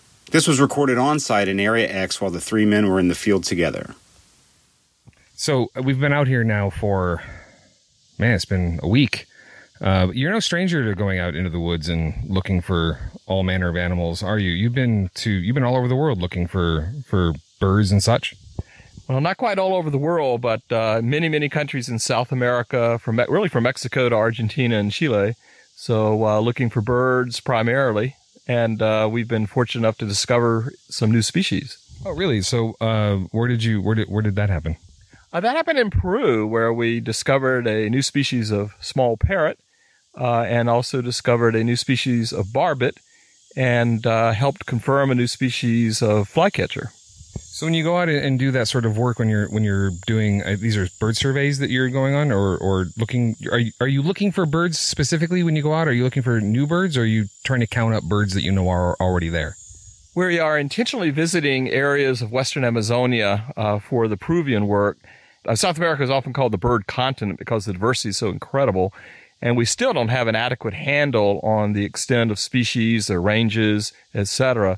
So much of this is kind of doing the kind of basic collecting that Audubon would have done in North America at the time. And so we're trying to get enough knowledge both so that we understand the bird's biology, but also can do effective conservation of these birds as well. So when you go out on these expeditions, what are they like? How many people, how long do they last, that sort of thing? What are the sort of the logistics, and how do they look on the ground? Well, they're certainly quite challenging. There's not many institutions that do it. While I was at Louisiana State University, I got training in how it is done. And basically, you have around 6 or 7 biologists. You have a couple of our chief guides that we've worked with for years. And then we hire local people wherever we go. And we basically work our way back to promising areas that no one has been to before in terms of biologists. And then we encamp for usually about 5 or 6 weeks. We create a network of trails on which we put mist nets. We traverse these trails with our shotguns. We do collecting of the whole body specimen. We also do multiple recordings. And we even carry liquid nitrogen back into these areas to do tissue samples, so that for genetic work. So it's pretty complicated logistically trying to do all of this, and part of my training as a grad student was to learn how to do that. So a lot of people might wonder why we need to collect specimens of birds that we already know exist, that we already have specimens of. What's the value? What value do you see as a biologist to collecting specimens of known birds that we're already familiar with? Even for known birds, there's a lot we don't know about their basic biology. For example, diet. When you collect a specimen, you actually get the stomach with the contents, and we save those as well in ethanol for later analysis. When you have the whole bird, there are things you can do with taking a sample of feather, or by just looking at the kind of variation from series that are all over the range of the bird. If you ever look at any papers on basic bird biology, you'll often see that bird specimens were part of that. In fact, if you look at the beginning of any of your bird field guides, you'll also find that the bird artists aren't out there trying to paint birds that are flitting around in the canopy, the ones that you have trouble identifying too. They actually look at the specimens and compare those also to the living bird, just as Audubon did. Audubon blended both. He would learn the living bird, but he also needed the specimen in order to really see the details of the plumage and be able to do accurate kinds of paintings, so that then those could be used by other people who want to do non-lethal studies. What's the value of taking multiple specimens instead of just one? It's really important because every specimen is really a data point, if you will. And there's a lot of variation. There's variation that's age and sex related in organisms. There's variation in space. As you move around the range of an organism, you may end up with different subspecies, or if not quite that dramatic, you can see that local adaptations can arise based on the ecology of the area. There's also a variation in time, evolution. And so there's even been seen in specimens collected 50 years apart, subtle shifts in the population, which reflects the fact that there may be changes in the environment in which they're adapting to or in terms of the frequency of certain genes. And so one thing we've learned is that you never know, you can never anticipate what specimens can be used for in the future. Probably the classic case was the old egg collections that had been taken that included peregrine falcon was instrumental in proving that the use of DDT was causing eggshell thinning. If they had not had a time series of eggs, the industry, of course, was claiming they had nothing to do with what was happening, but it was perfectly correlated with the introduction of DDT in the environment, and so it led to the banning DDT and the recovery of a lot of our raptors. And I could go on and on with all the kinds of novel methods that we've learned. No one realized that we could actually extract DNA from bird specimens or anything else. Now they do it even from fossil organisms. And so you never know what a well-curated collection will be used for in the future.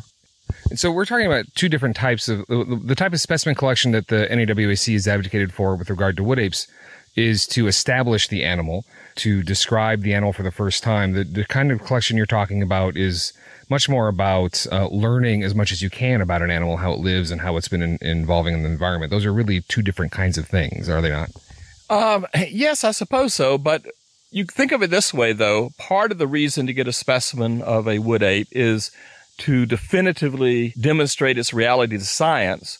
But concurrent with that, collecting other aspects of wood ape biology like hair samples, blood, feces, vocalizations, the kind of basic data you're getting when you're out in the field, all of that will build up a complete natural history profile of the creature as well. And so archiving the kind of material is really critical as well in terms of coupling the specimen material that allow you to get at basic anatomy and morphology, things like that, as well as proving its existence. But that then you don't need to continue collecting vast series or anything to get other kinds of information that you can get from non-lethal sampling. Non-lethal sampling such as finding hair samples that you now know can be definitively linked. The key, though, in being able to do this additional work is you first got to have that basic specimen to know how to link it up to the other kinds of smaller specimens, if you will, in terms of feces, blood, and hair and vocalizations. And until you can match all of that up, you really don't know exactly what you're working with for sure. So folks like Todd Disotell, he's asserted that an animal could be listed, it could be proven to exist solely from DNA analysis through blood or something like that. But I know we've had conversations about this. It's not quite so simple, you don't think? Technically, you certainly could define a new species based purely on DNA, but in practice, it's really frowned upon because you really need to have the whole organism. DNA is only a part of an organism, and even if you knew what the genes actually coded for, you still wouldn't be able to know the whole organism, especially when you're dealing with so-called higher organisms where learned behavior is a big factor. So the genes are an important part of the picture, but they're not by any means, any stretch of imagination, all of the picture.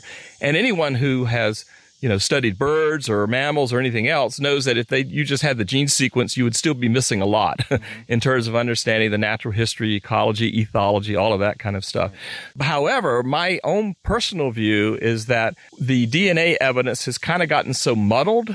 The attempts to report on sampling of potential specimen material that has yielded DNA has led to so much wide interpretation that I think we're going to have to get a DNA sample that's actually from a partial or whole body specimen before you actually know you've linked the two together. And even after that, it turns out that analyzing DNA is more than just doing a straight sequence. Right. It's a lot more complicated. In fact, if you look at the history of trying to figure out the relationships between human chimps and gorillas, using molecular data, it took a decade to work out the proper statistical methods, the proper parts of the genome to work with, et cetera. And so we really do need to have a solid specimen material, and I'm talking about whole or key partial body, along with the DNA. Otherwise, we're going to be struggling. I used to think DNA itself might be enough, But again, I've been somewhat critical of some of the DNA approaches that have been taken, particularly in terms of the interpretation, sometimes going to the wild end or not doing proper pre-screening of material. That at this point here, I don't think the scientific community is ever going to believe any DNA sequence in and of itself. There were, for many years, people thought in this community that DNA was sort of like the silver bullet. If we could just collect DNA, if we could just get some blood or some hair or something, then that would be it. We've proven the animal exists. But you're thinking at this point that the waters have been so muddied that perhaps that's just not going to work. Right. I was of the same opinion that if we could just get a very good quality DNA sample where we could, get major parts of the genome sequence, that would be enough. But yes, I agree. The waters have been so sullied, and the level of proof for something like this, it'd be one thing if I said I had a new species of flycatcher or sparrow based on DNA. There's a pretty small community that would really get upset about that. Right. It's another claiming that there's a North American great ape or whatever this turns out to be. And so the standard of proof is going to need to be a lot higher. And so at this point, while I think it's great to be going after samples that could have DNA, because those samples can also be used in other things, such as stable isotope analysis with hair and the likes. There's still things we'll learn about the organism, but in terms of that key first question, definitively proving first that it exists, and second, trying to fit it into our understanding of the primate group, at this point, it's going to take either a whole specimen or a significant part of a specimen. Even then, I think you're going to have some pushback initially. And so you want to make sure that you've really thought it through how you're going to collect the specimen, store it, and then involve the scientific community. Otherwise, we could have other fiascos develop in terms of the specimen material. So what do you mean by that? What sort of pushback, if you brought in significant portion, as you say, hands or some sort of identifiable body part, not just a piece of it, up to and including an entire body, what kind of pushback would you get? At that point, have you not presented something that is wholly unique? How could they push back on that, do you think? Well, I think in a couple of ways. One might be that, first off, if the specimen isn't properly provenanced and then curated, then, people could potentially construct all sorts of scenarios as to what was going on. I think eventually that would fall apart as long as whatever is remaining of the specimen is in reasonably good shape. But there have been some controversies. The great Argus pheasant, is it really a species known only from a single feather? Things like that. So that was not enough to really put to rest some of these kinds of discussions. I think the ramifications, the paradigm shift, the mental challenge, in a sense, it will make to all of us in terms of thinking about a great ape other than ourselves roaming the North American continent, means that this is going to have a huge psychological impact on a lot of factors. Everything from the scientific community, which had been such a naysayer over all of these years, except for some of those brave souls of scientists who have lent themselves to trying to encourage research, is going to really, I think, show the merit of the citizen scientist model that is really continuing the fight to really demonstrate its existence. It's going to have huge conservation and economic impacts in terms of interpreting exactly what are we dealing with. Is this a threatened and endangered species, either in part or all of its range? What does this mean about how we will now interact with the woods?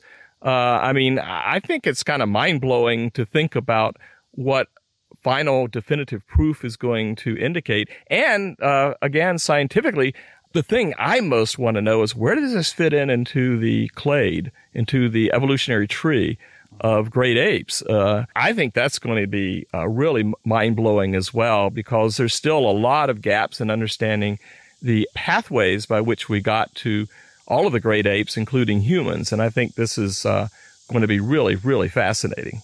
We were talking just the other day about what would happen when the species is established, we'll go from having, a couple of dozen at any given point across the country, citizen naturalists going out into the woods looking for them, to suddenly thousands of dedicated individuals in the field all the time. That's just mind-blowing. You had mentioned that the animal has to be properly curated in order for it to be established. Can you explain the steps that should be taken from getting the animal out of the woods and into the proper hands? Right. If we're certainly talking about the whole animal or a significant portion, such as a hand, a foot, or a head, then first and foremost, you want to try to get it into a preservation state as soon as possible. Getting it into a large freezer initially, ideally, if you can get it into a -80 freezer, that would be fantastic.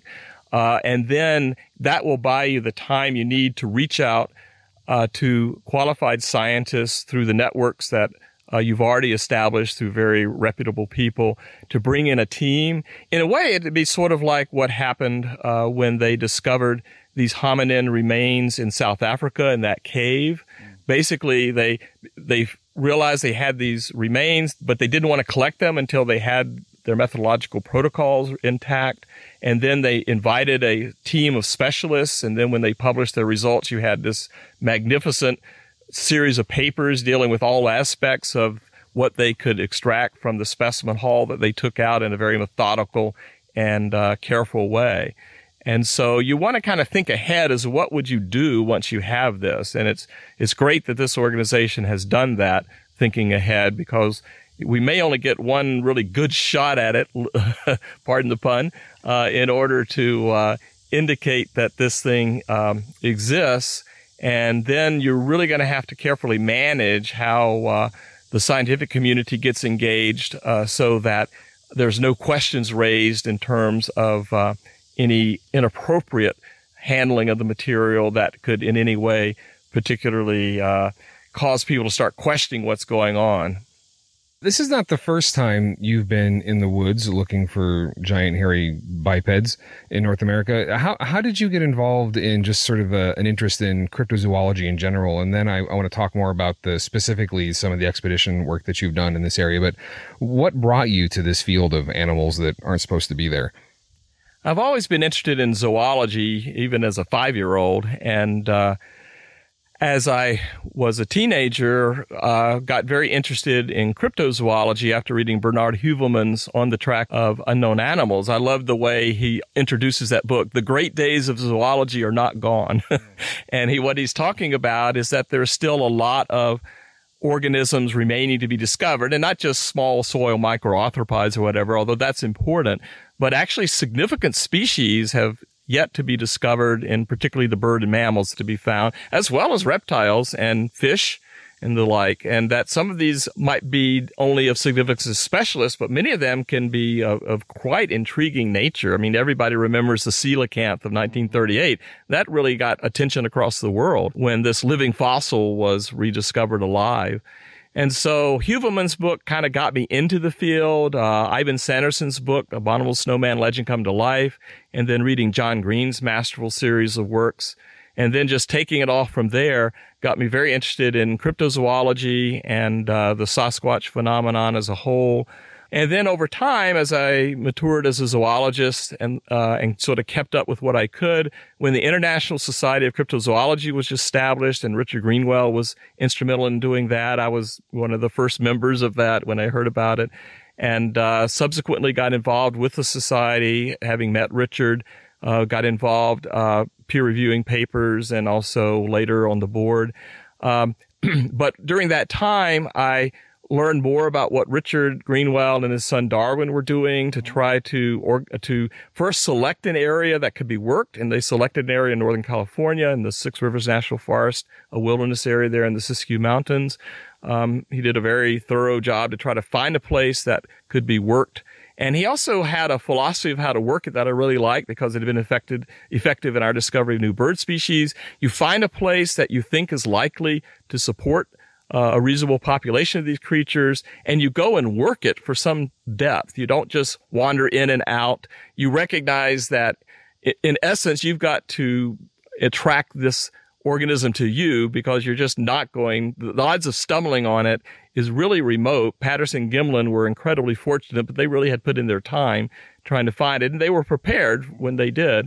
But to actually get the kind of information you want, you really had to approach it the way we'd been approaching finding new species of birds in Amazonia. All of these bird species, we really had to become part of the forest for a while so that initially the first week, things have already gotten scared of you. But then over time, if you're not too threatening seeming, they become used to you. And so that really appealed to me. And then when I read his first field report for what they had accomplished in that area in the 90s, I said, Richard, I'd like to be a part of this. And that's how it happened. So then you went on 3 expeditions. What were those like? Those are quite exciting, actually, in terms of seeing how difficult it was to really get back into the Siskiyou Wilderness area. One of the expeditions was to Bluff Creek, but the other 2 were to this site that he had chosen. It was those 2 that were quite fascinating. And it was fun because we basically were just brainstorming, what kind of equipment would be useful on a extremely limited budget, what kind of approaches would be useful, how would we engage with the creature if we should be able to get it there? And so it involved a lot of just thinking and experimenting and sometimes doing somewhat crazy things like playing a Tibetan bowl and stuff like that. I mean, we just didn't know what would work. Right. But trying to, within the extent that we could, get some evidence. The hope was that if we could get some evidence, and at that time we were really particularly hopeful to get some video evidence, we thought that if we could, that maybe that would leverage future funding, that we could do more than that in terms of maybe even, who knows, actually tranquilizing one. We didn't really talk about collecting one at that time because we were still in the mindset that a good DNA sample would be sufficient. I later came to change my mind on that and thinking only a specimen will do, a whole body or significant partial body specimen. It's mandatory if your objective is to scientifically prove this thing.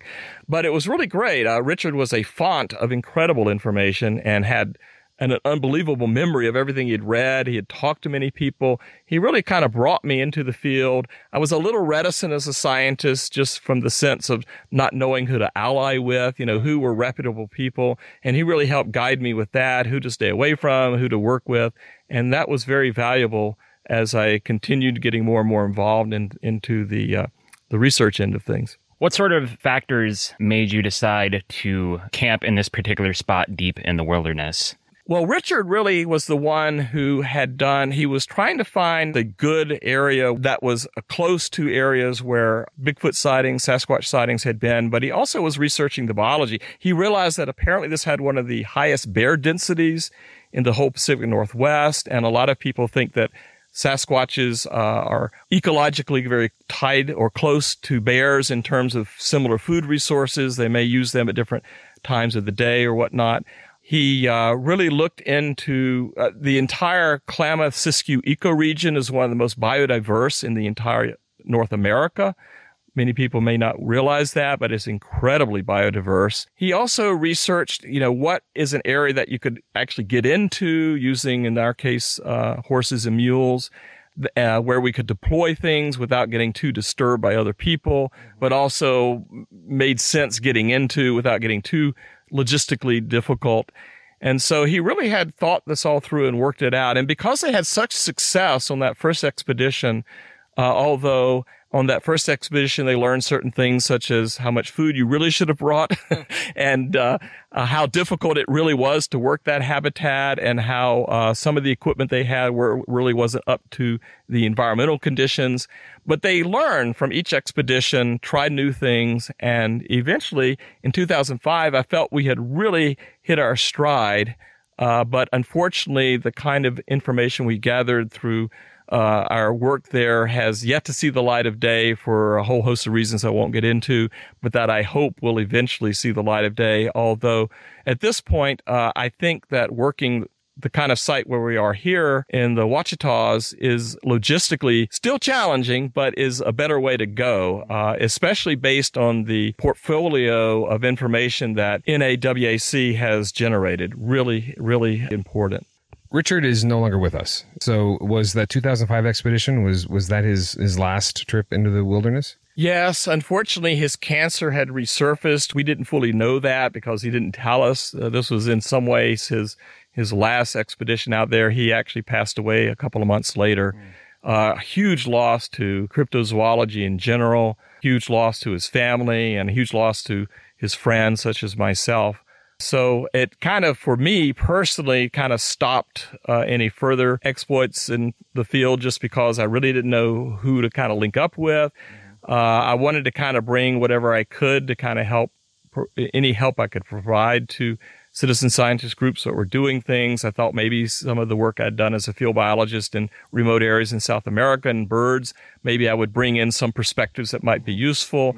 So I'd been kind of sounding out over the years different groups to see if there's any way in which I could help play a role, because I really want to see this thing confirmed and enter into the realm of science. You found us. We didn't find you. How did you stumble upon the North American Wood Ape Conservancy? I was trying to get kind of back into the field a bit after sort of mourning the loss of Richard and not really knowing were there any other scientists or groups or anybody out there who was doing the kind of work that I thought could yield actual results where I could potentially play a role. So I was sort of, looking out there. And then I happened to hear about Beachfoot 14, and heard that some key people like John Bindernagel likely be at these gatherings. And I thought, well, I've always wanted to go to Oregon anyway. There are a lot of birds I haven't seen there. And I thought that this would be a nice way to combine me maybe meeting some of the folks who were getting out at Beachfoot. So that was great in 2014. Then I had the invitation to go in 2015. And ironically, just before I went, I don't know how, just through some random Googling or something, I ran across NAWAC's monograph. It's kind of summarizing their results to date. And as I read it, I first loved the layout. It was set as a scientific document. It starts off with abstract and background information, why it makes sense to think that there could be wood apes as a preferred name for the population here at this area, trying to set up the scenario that this would be a good place to work and has proven itself to be. The philosophy of continually working the same area, being very both skeptical but not dismissive of evidence, and building up a case so that eventually you start learning more and more about the organism, leading up to the potential for actually getting the kind of evidence you need. And they're straight out up front saying we need a specimen. We needed a group that was willing to put in the time and perseverance to get a specimen ultimately.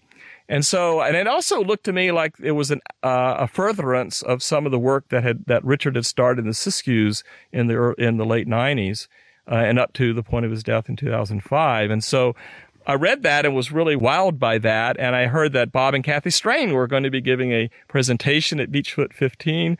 So I knew that would be a good time if I went there again, part vacation and part attending the conference with my wife, that this might be really kind of cool. Again, reading that monograph, meeting Bob and Kathy, they were real down to earth, good people to talk with. I also had stumbled across Kathy's book on her anthropological research with the phenomenon. And then I reached out to Alton Higgins. Turned out we had some similar background, mutual friends. We just connected on so many levels. And then he was very forthcoming with inviting me to come to the annual meeting. And I got to meet some of the other great people there. When I realized that you had retired wildlife biologists involved and just learn more in depth as to how you were approaching it, I thought, well, boy, this is the group for me. And I wanted to contribute whatever I could to help with what was already an incredible operation that was moving forward. And so that's led to me now being interviewed here in the middle of the Ouachitas. It's fascinating to me listening when you spoke to our annual retreat and just having the week here with you this week. The work you were doing with Richard, there were so many parallels, not just in the way that you were approaching the work, but also sort of the logical stops you were making along the way. And it seems like the group that we're all part of was sort of like going along that same path and having some of the same thoughts. They may not have lined up perfectly, but we all sort of ended up in the same spot eventually. Do you think that Richard would have ended up there as well, or do you think that he would have taken a different path? I mean, it's probably impossible for you to say, but do you feel that evolution of thought would have continued with him? I think that that's very likely. Certainly, as you say, it was remarkable. I know he would have been very impressed with the extreme dedication, the care, the methodical, persevering way in which the group was doing its work, its concentration on the area to really get to learn the area so that you could work effectively within it. the way you comported yourself, and just everything about you. I think he would have really loved that. As to whether he would like to see an actual shooting with a specimen, I can't really say. We never really discussed that because we were still in the mindset at that time of thinking that a DNA sample would be sufficient, and at least in terms of definitively proving the existence of the organism. And then we thought the next step would actually be, after having a DNA sample from hair or some high quality, would be actually capturing a live individual, maybe doing primatological studies like Jane Goodall had done, or some of the others, people who have worked with primates. We kind of thought we would go from DNA proving it and then to the living animal being studied both in life as well as maybe even captured in some way.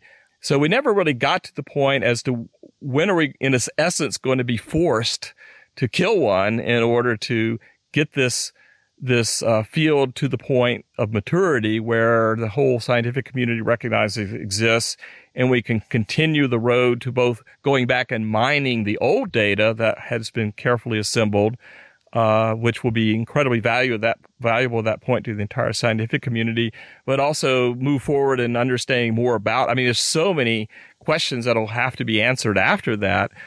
Personally, one of the things that most fascinates me is I was also originally, while I was coming along saying that, I was nearing 100% certainty that there really was an unknown creature behind these sightings and the evidence that had been forthcoming, I was very, very hesitant to think that they existed outside the Pacific Northwest. Yeah. And yet I was struggling, as I'd had many discussions with Richard, well, is there something about the body of evidence outside the Pacific Northwest that is demonstrably different from that in the Pacific Northwest? Because if there isn't, then either you have to think all of the evidence is not very compelling, or that this is indicative of an organism that lives across a lot of areas of North America.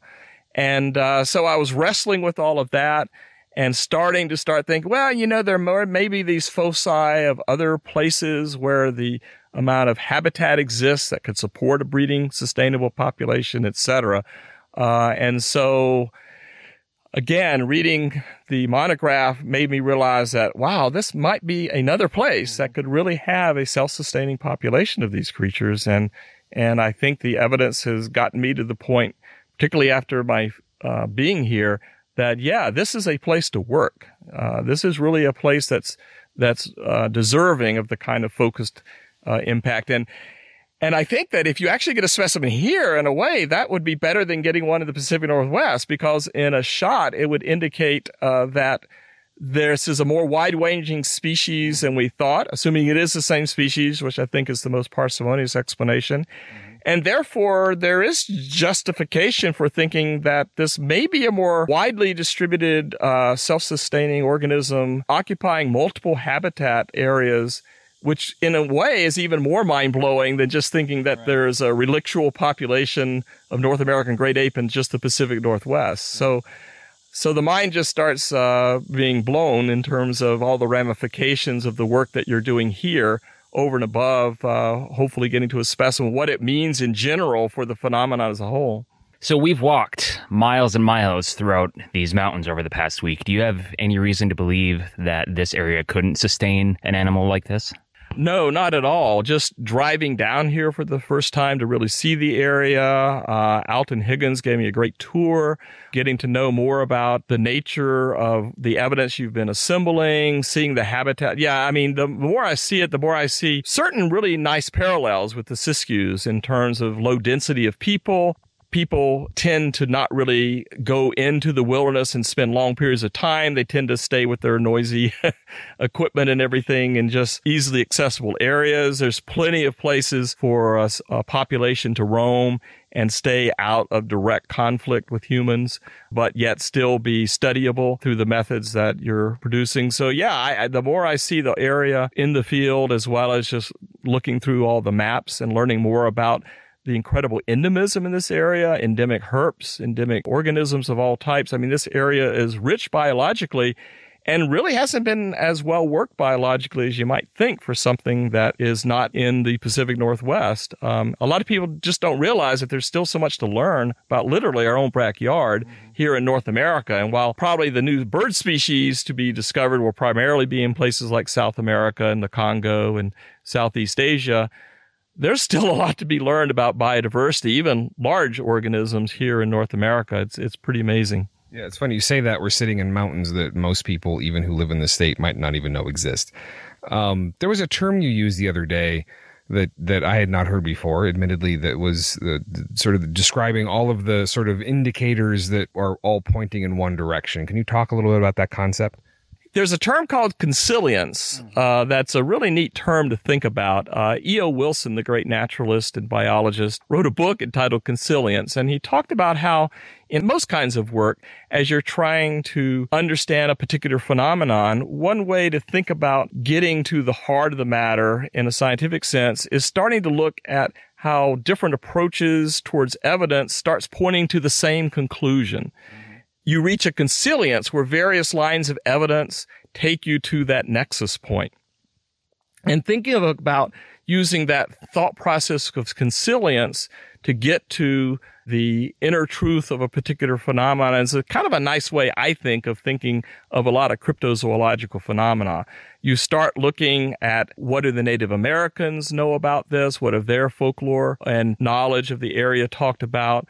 You bring in understanding of the ecology of the entire area in terms of thinking about could it actually support whatever cryptid you're talking about. Just following the lines of evidence from different viewpoints and seeing if it all sort of makes sense and points towards something being real. Looking at the biogeographic and historical biogeographic knowledge of a particular area.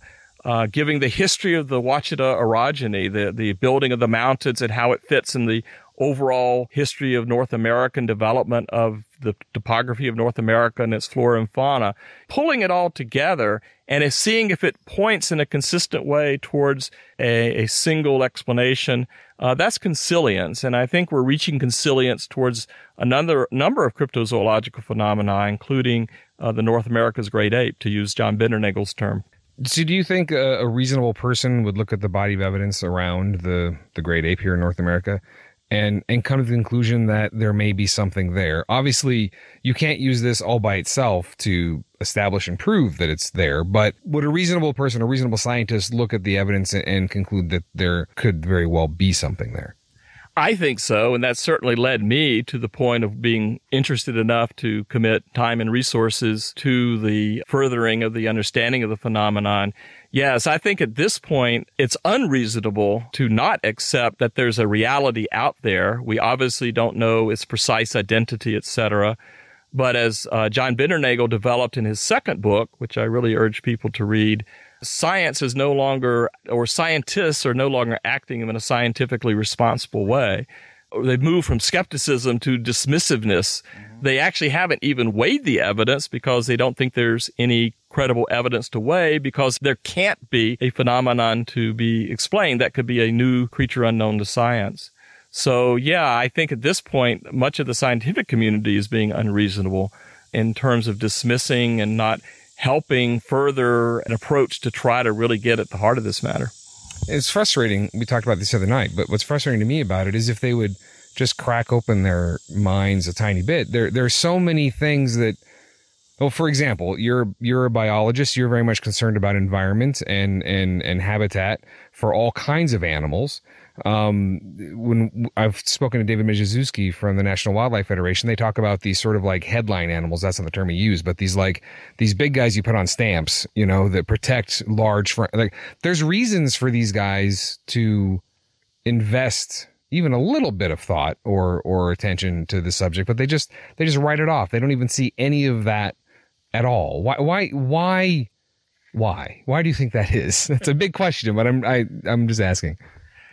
Yeah, it's a complicated question in that people who don't know the reality of work in academia, the kinds of pressures that scientists face within their own community, the kinds of retaliation, I guess is not too strong a word, that your career can suffer if you get involved as a scientist. I've had people ask, if the thought that there's a undiscovered great ape species in North America, you'd think every zoologist, every primatologist would be rushing out to try to study it. Well, in terms of career-based ornithologists have to earn a living and support a family, it's actually a lot more complicated than that. And to their credit, some have tried to do it in a bold way and have suffered some of the consequences of that. And so we really have gotten to where we are dependent on citizen scientists really taking on the science. The nice thing about science is anyone can do it.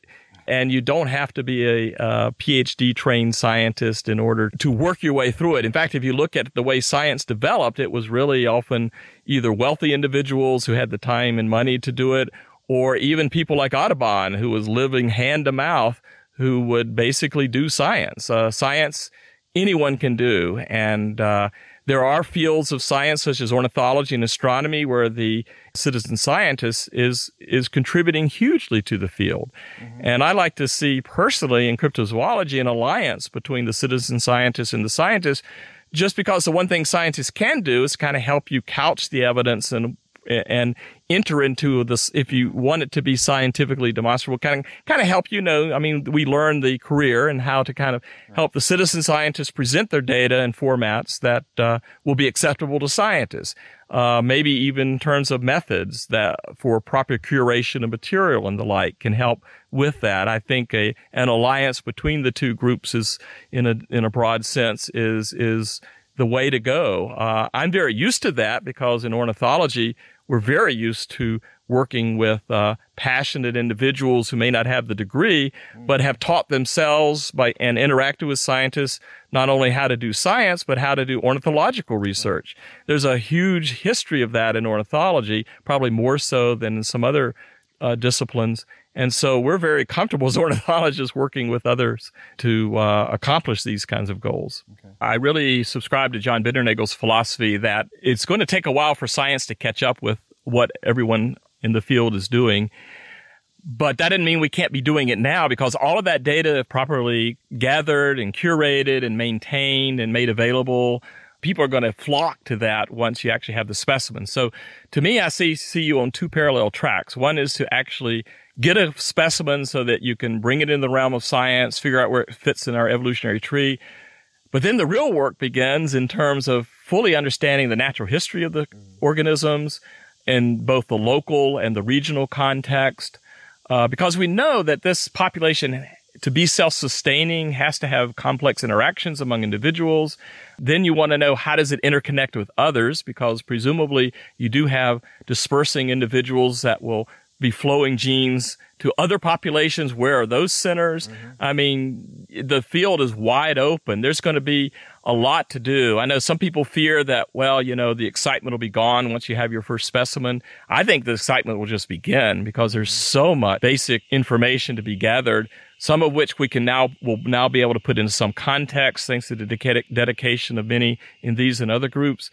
But also it'll open the door to finally getting the kind of marshaling the actual resources we need to take advantage of all the technological breakthroughs that, let's face it, are expensive, mm-hmm. and that can be deployed at a scale and at a level that is just going to be going on and on. I mean, I want to see books coming out about all aspects of the North American great apes ecology, its behavior, its conservation, everything. I mean, it's just going to be exciting once that's done. And getting that specimen will be the linchpin for really moving that further. But the data you're getting in parallel now, which will enable you not only to get that specimen, but also to put it into context ecologically and in a natural history sense, is really key. And I know how much you love this region and love these mountains and would like to see them managed in a proper way. This will be a fantastic leverage point to do that.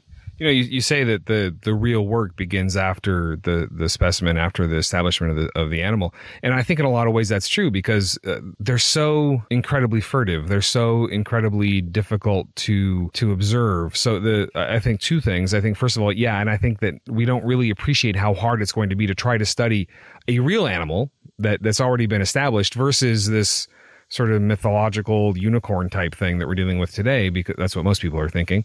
But also, it seems to me that trying to at least begin the groundwork for some of the methodology you would use to be able to collect these data about them seems to be critically important, because if you're a primate expert in orangutans or gorillas, there's no way to know what percentage of your sort of experience is going to be applicable here. Do you think that's true? Oh, very much, definitely. And there'll continue to be a huge role for citizen scientists. Again, I always think back to my bird experiences. If you look at all the citizen scientists that help with trying to survey marbled murrelets or northern spotted owls, if you look at citizen scientists who've been involved in this ongoing mystery of the ivory-billed woodpecker, you'll just see the role will just expand.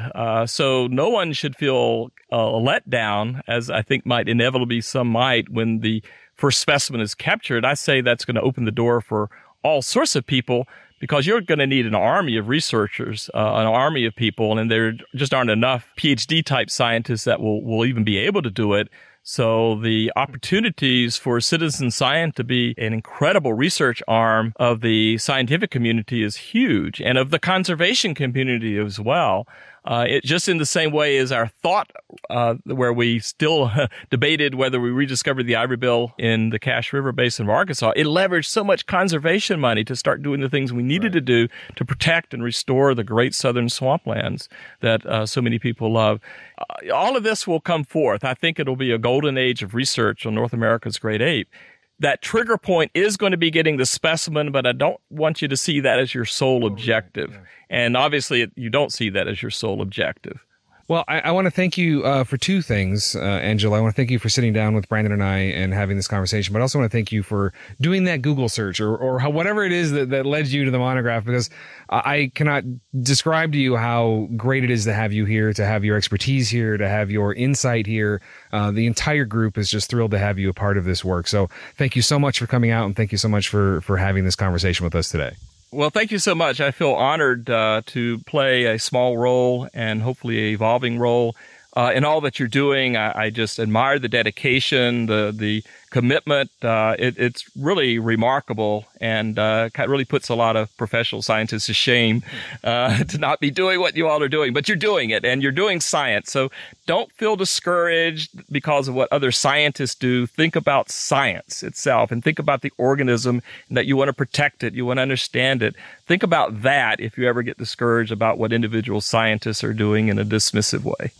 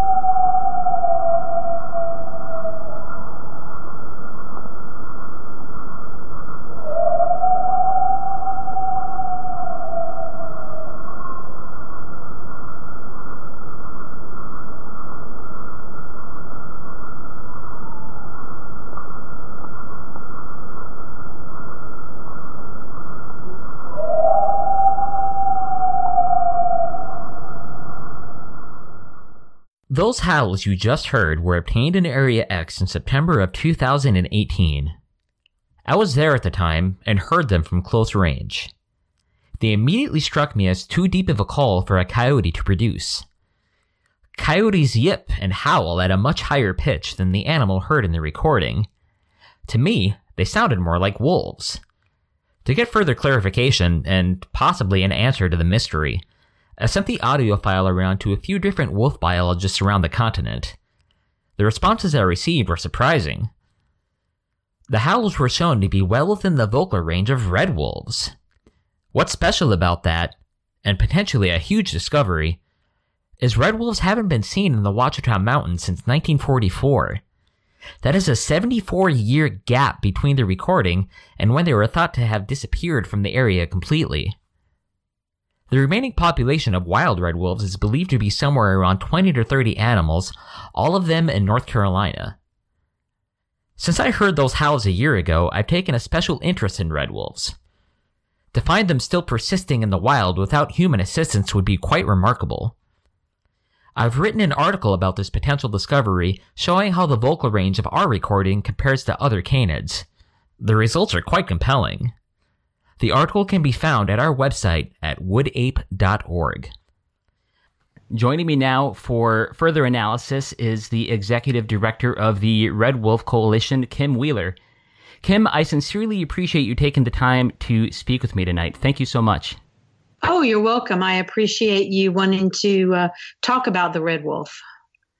Before we dive into that audio file, I would like to learn a little bit more about your background and the path that you took that led to you being a leading voice for red wolf conservation.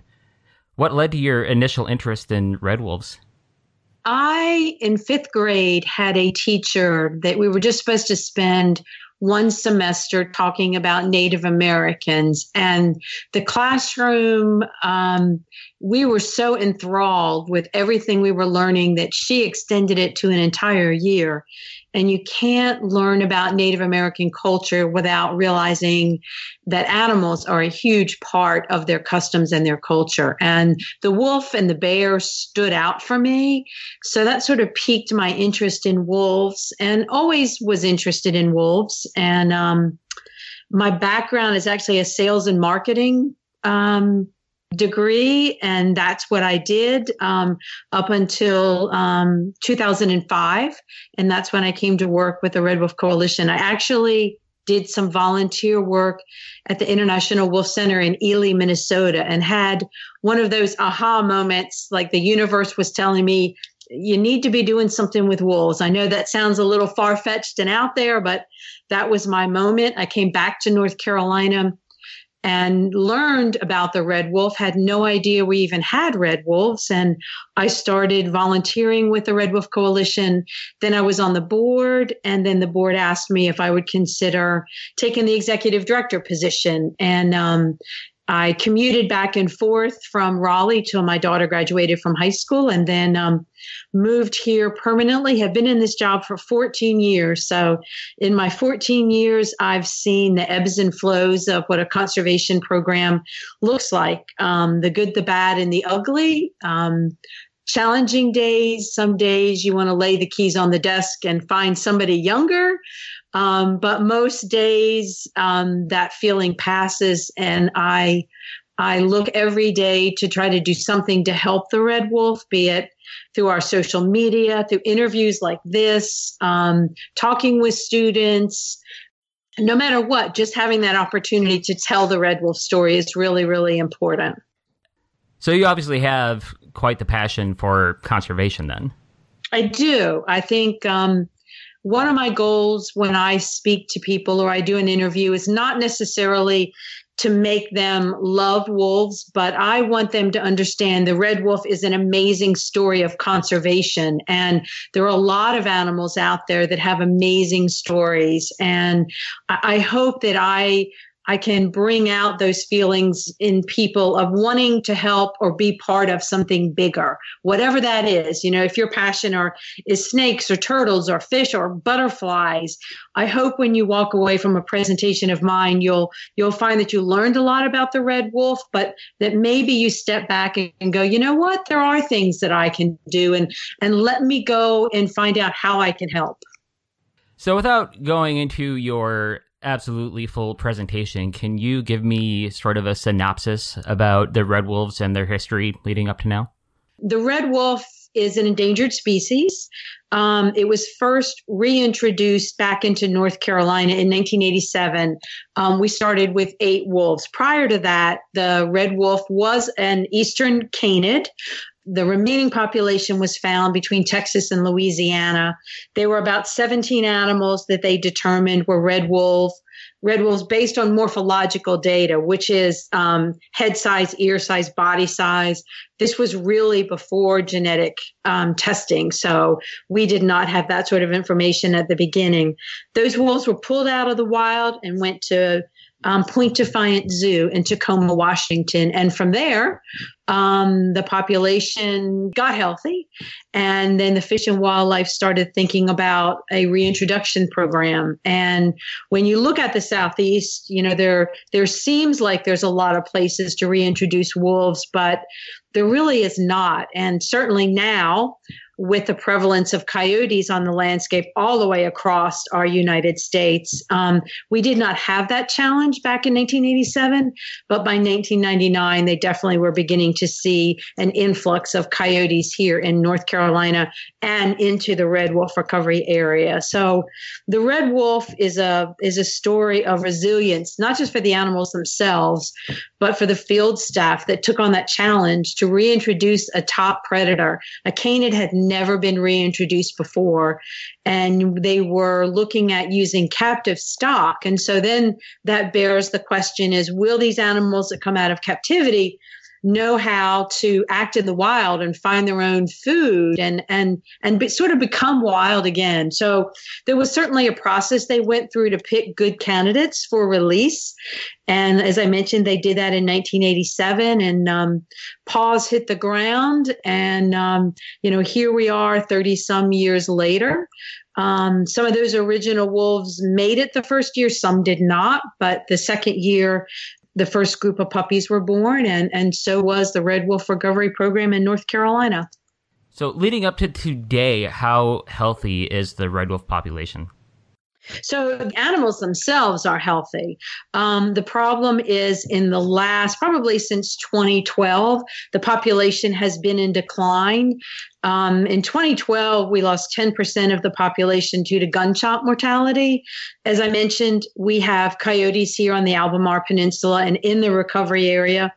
And it is difficult to tell the difference between a red wolf and a coyote. A red wolf that's born in the spring is about the size of a coyote during hunting season, which runs October through December.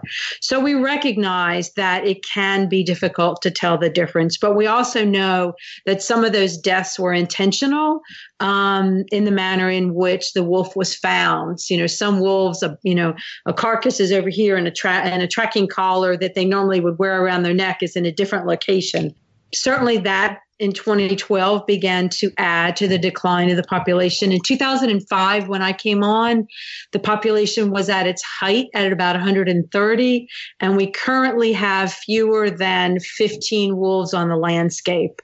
There have been a lot of challenges with local landowners here that we never really encountered some of those issues in the history of the program. But I would say the last 5 years, there's local landowners have been very vocal about not wanting wolves on their property. So today, I feel like the program is almost at its beginning again. The Fish and Wildlife, as the responsible party, is going to have to figure out a way to work with landowners to figure out what it will take for landowners to allow wolves on their property. And it's going to be hard work, but more than anything, the Fish and Wildlife has been doing this for 30 plus years. They know what to do. They really have the advantage of knowing all the things that worked and all the things that didn't work, and look at those things that didn't work and be able to step back and say, how can we change this? How do we make this better? Or we really shouldn't try that ever again. So even though the program is in decline, and it does give us all pause for grave concern, I do believe that the Fish and Wildlife knows what to do. I live in Minnesota, and I spend a lot of time hunting in northern Minnesota, where gray wolves have proliferated over the past 10, 15 years thanks to a protection status by the Fish and Wildlife. And it's very controversial here as well, especially with landowners, as you say, Sure. and with hunters especially. So you and I connected after I sent the audio file of those howls that we recorded in 2018. And Yeah. I sent them around to different red wolf experts such as yourself. And luckily, you were kind enough to give a stranger like me a chance, and you listened to the file yourself. You said that the howls did sound like red wolf howls that you have heard before, but Yeah. you can not identify a wolf based on its howl alone. So coyotes kind of have a yippy howl to them. And so these did not have that. They had more of a wolf sounding howl. So what they are, I don't know. That's genetic testing to be able to determine that. But you actually have experience in being in close quarters with red wolves, and you've heard their howls in person, correct? I have. We did the howlings at Alligator River for 5 years, and I've been the caretaker of red wolves here locally since 2012.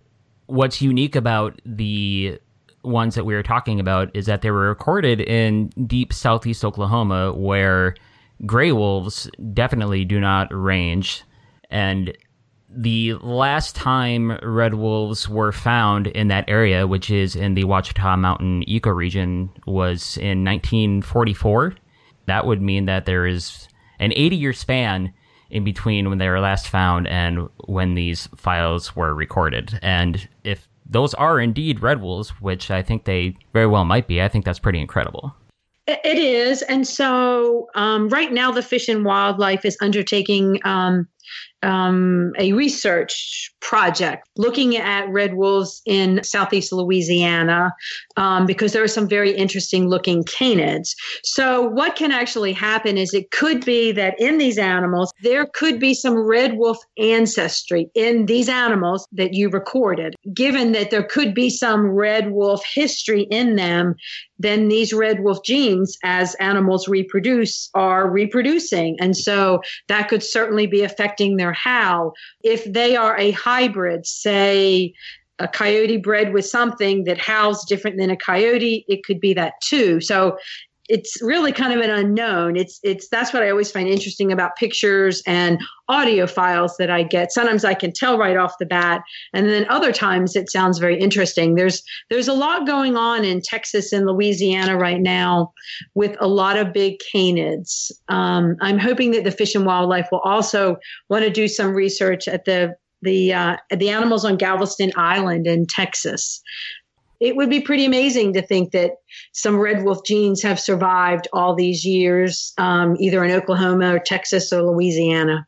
If there are indeed remaining red wolves in Oklahoma, what can we do to further our knowledge about them and possibly obtain more evidence? The leader on that would be the U.S. Fish and Wildlife Service. And so, you would connect with them, and then they would request, number one, genetic material, whether that's scat or fur, something that has genetic material from those animals. And then that would go to the Fish and Wildlife, and then they would send that to a genetics lab to have it tested. Certainly documenting via pictures are great. I don't think audio files would get them interested, but certainly some pictures of these canids. That was some of the first things that I saw coming out of Texas, were some pictures of some really big canids that had red wolf ears, body size, muzzle. They were not just coyotes that were bigger than average. There was definitely something very wolf-like about them. And then one individual happened to find an animal that was deceased, so he was able to get some genetic material, and that sort of started the process on that. And I'm not sure what they've done in Louisiana. I know they've gotten some genetic material. So at that point, you kind of have to step back and let science do the work. It's a slow process. There are a handful of examples of mammals that have previously thought to have gone extinct, only to be rediscovered decades later. And I'm sincerely hoping now that the red wolf, at least west of North Carolina, is also going to fall under that category. Because after I've heard these howls and I've started to dive into it a little more and learn more about the red wolf and their population at the moment and the conservation of them, I've taken a vested interest. So I'm certainly going to keep going back to that area where those howls were recorded and try to obtain more evidence. The red wolf story is just fascinating to me. I mean, there's so many aspects of it. There have been challenges, and the Fish and Wildlife has been able to step back and come back with solutions. That's why I said they know how to do this. So when these wolves were first reintroduced, we didn't have any idea that hybridization with coyotes would become a problem. And so then, the late 1990s, all of a sudden they find that red wolves and coyotes are breeding, and that's what a hybrid event is. And so they brought some scientists together, came up with this adaptive management plan, which in its basic form calls for the sterilization of coyotes. So that's one way to help stabilize a population. And because coyotes, like wolves, will defend their territory, they will kick out any transient animals. So it really encompasses a lot of positives that are needed. And so we're hoping here in the near future that adaptive management is something that the Fish and Wildlife will resume. Where can people go if they want to find more information about the Red Wolf Coalition, Kim? redwolves.com. We also have a pretty active Facebook page, Red Wolf Coalition. We are very interactive on our Facebook page. We put stuff out. We answer questions. People can always call here. I think the U.S. Fish and Wildlife Service, Red Wolf Recovery Program, also has information on their website. Excellent. And if anybody out there does have evidence of red wolves remaining west of North Carolina, would you be interested in hearing or seeing about that evidence? Yes. My email address is kwheeler@redwolves.com. I look at lots of pictures every week. Again, when I lay my head down at night, I just hope I've done something good for the wolf, and not something that makes me feel good, but that is a positive step forward for these amazing creatures. Thank you so much for joining us here. It's been an absolute pleasure. You're welcome. Thank you.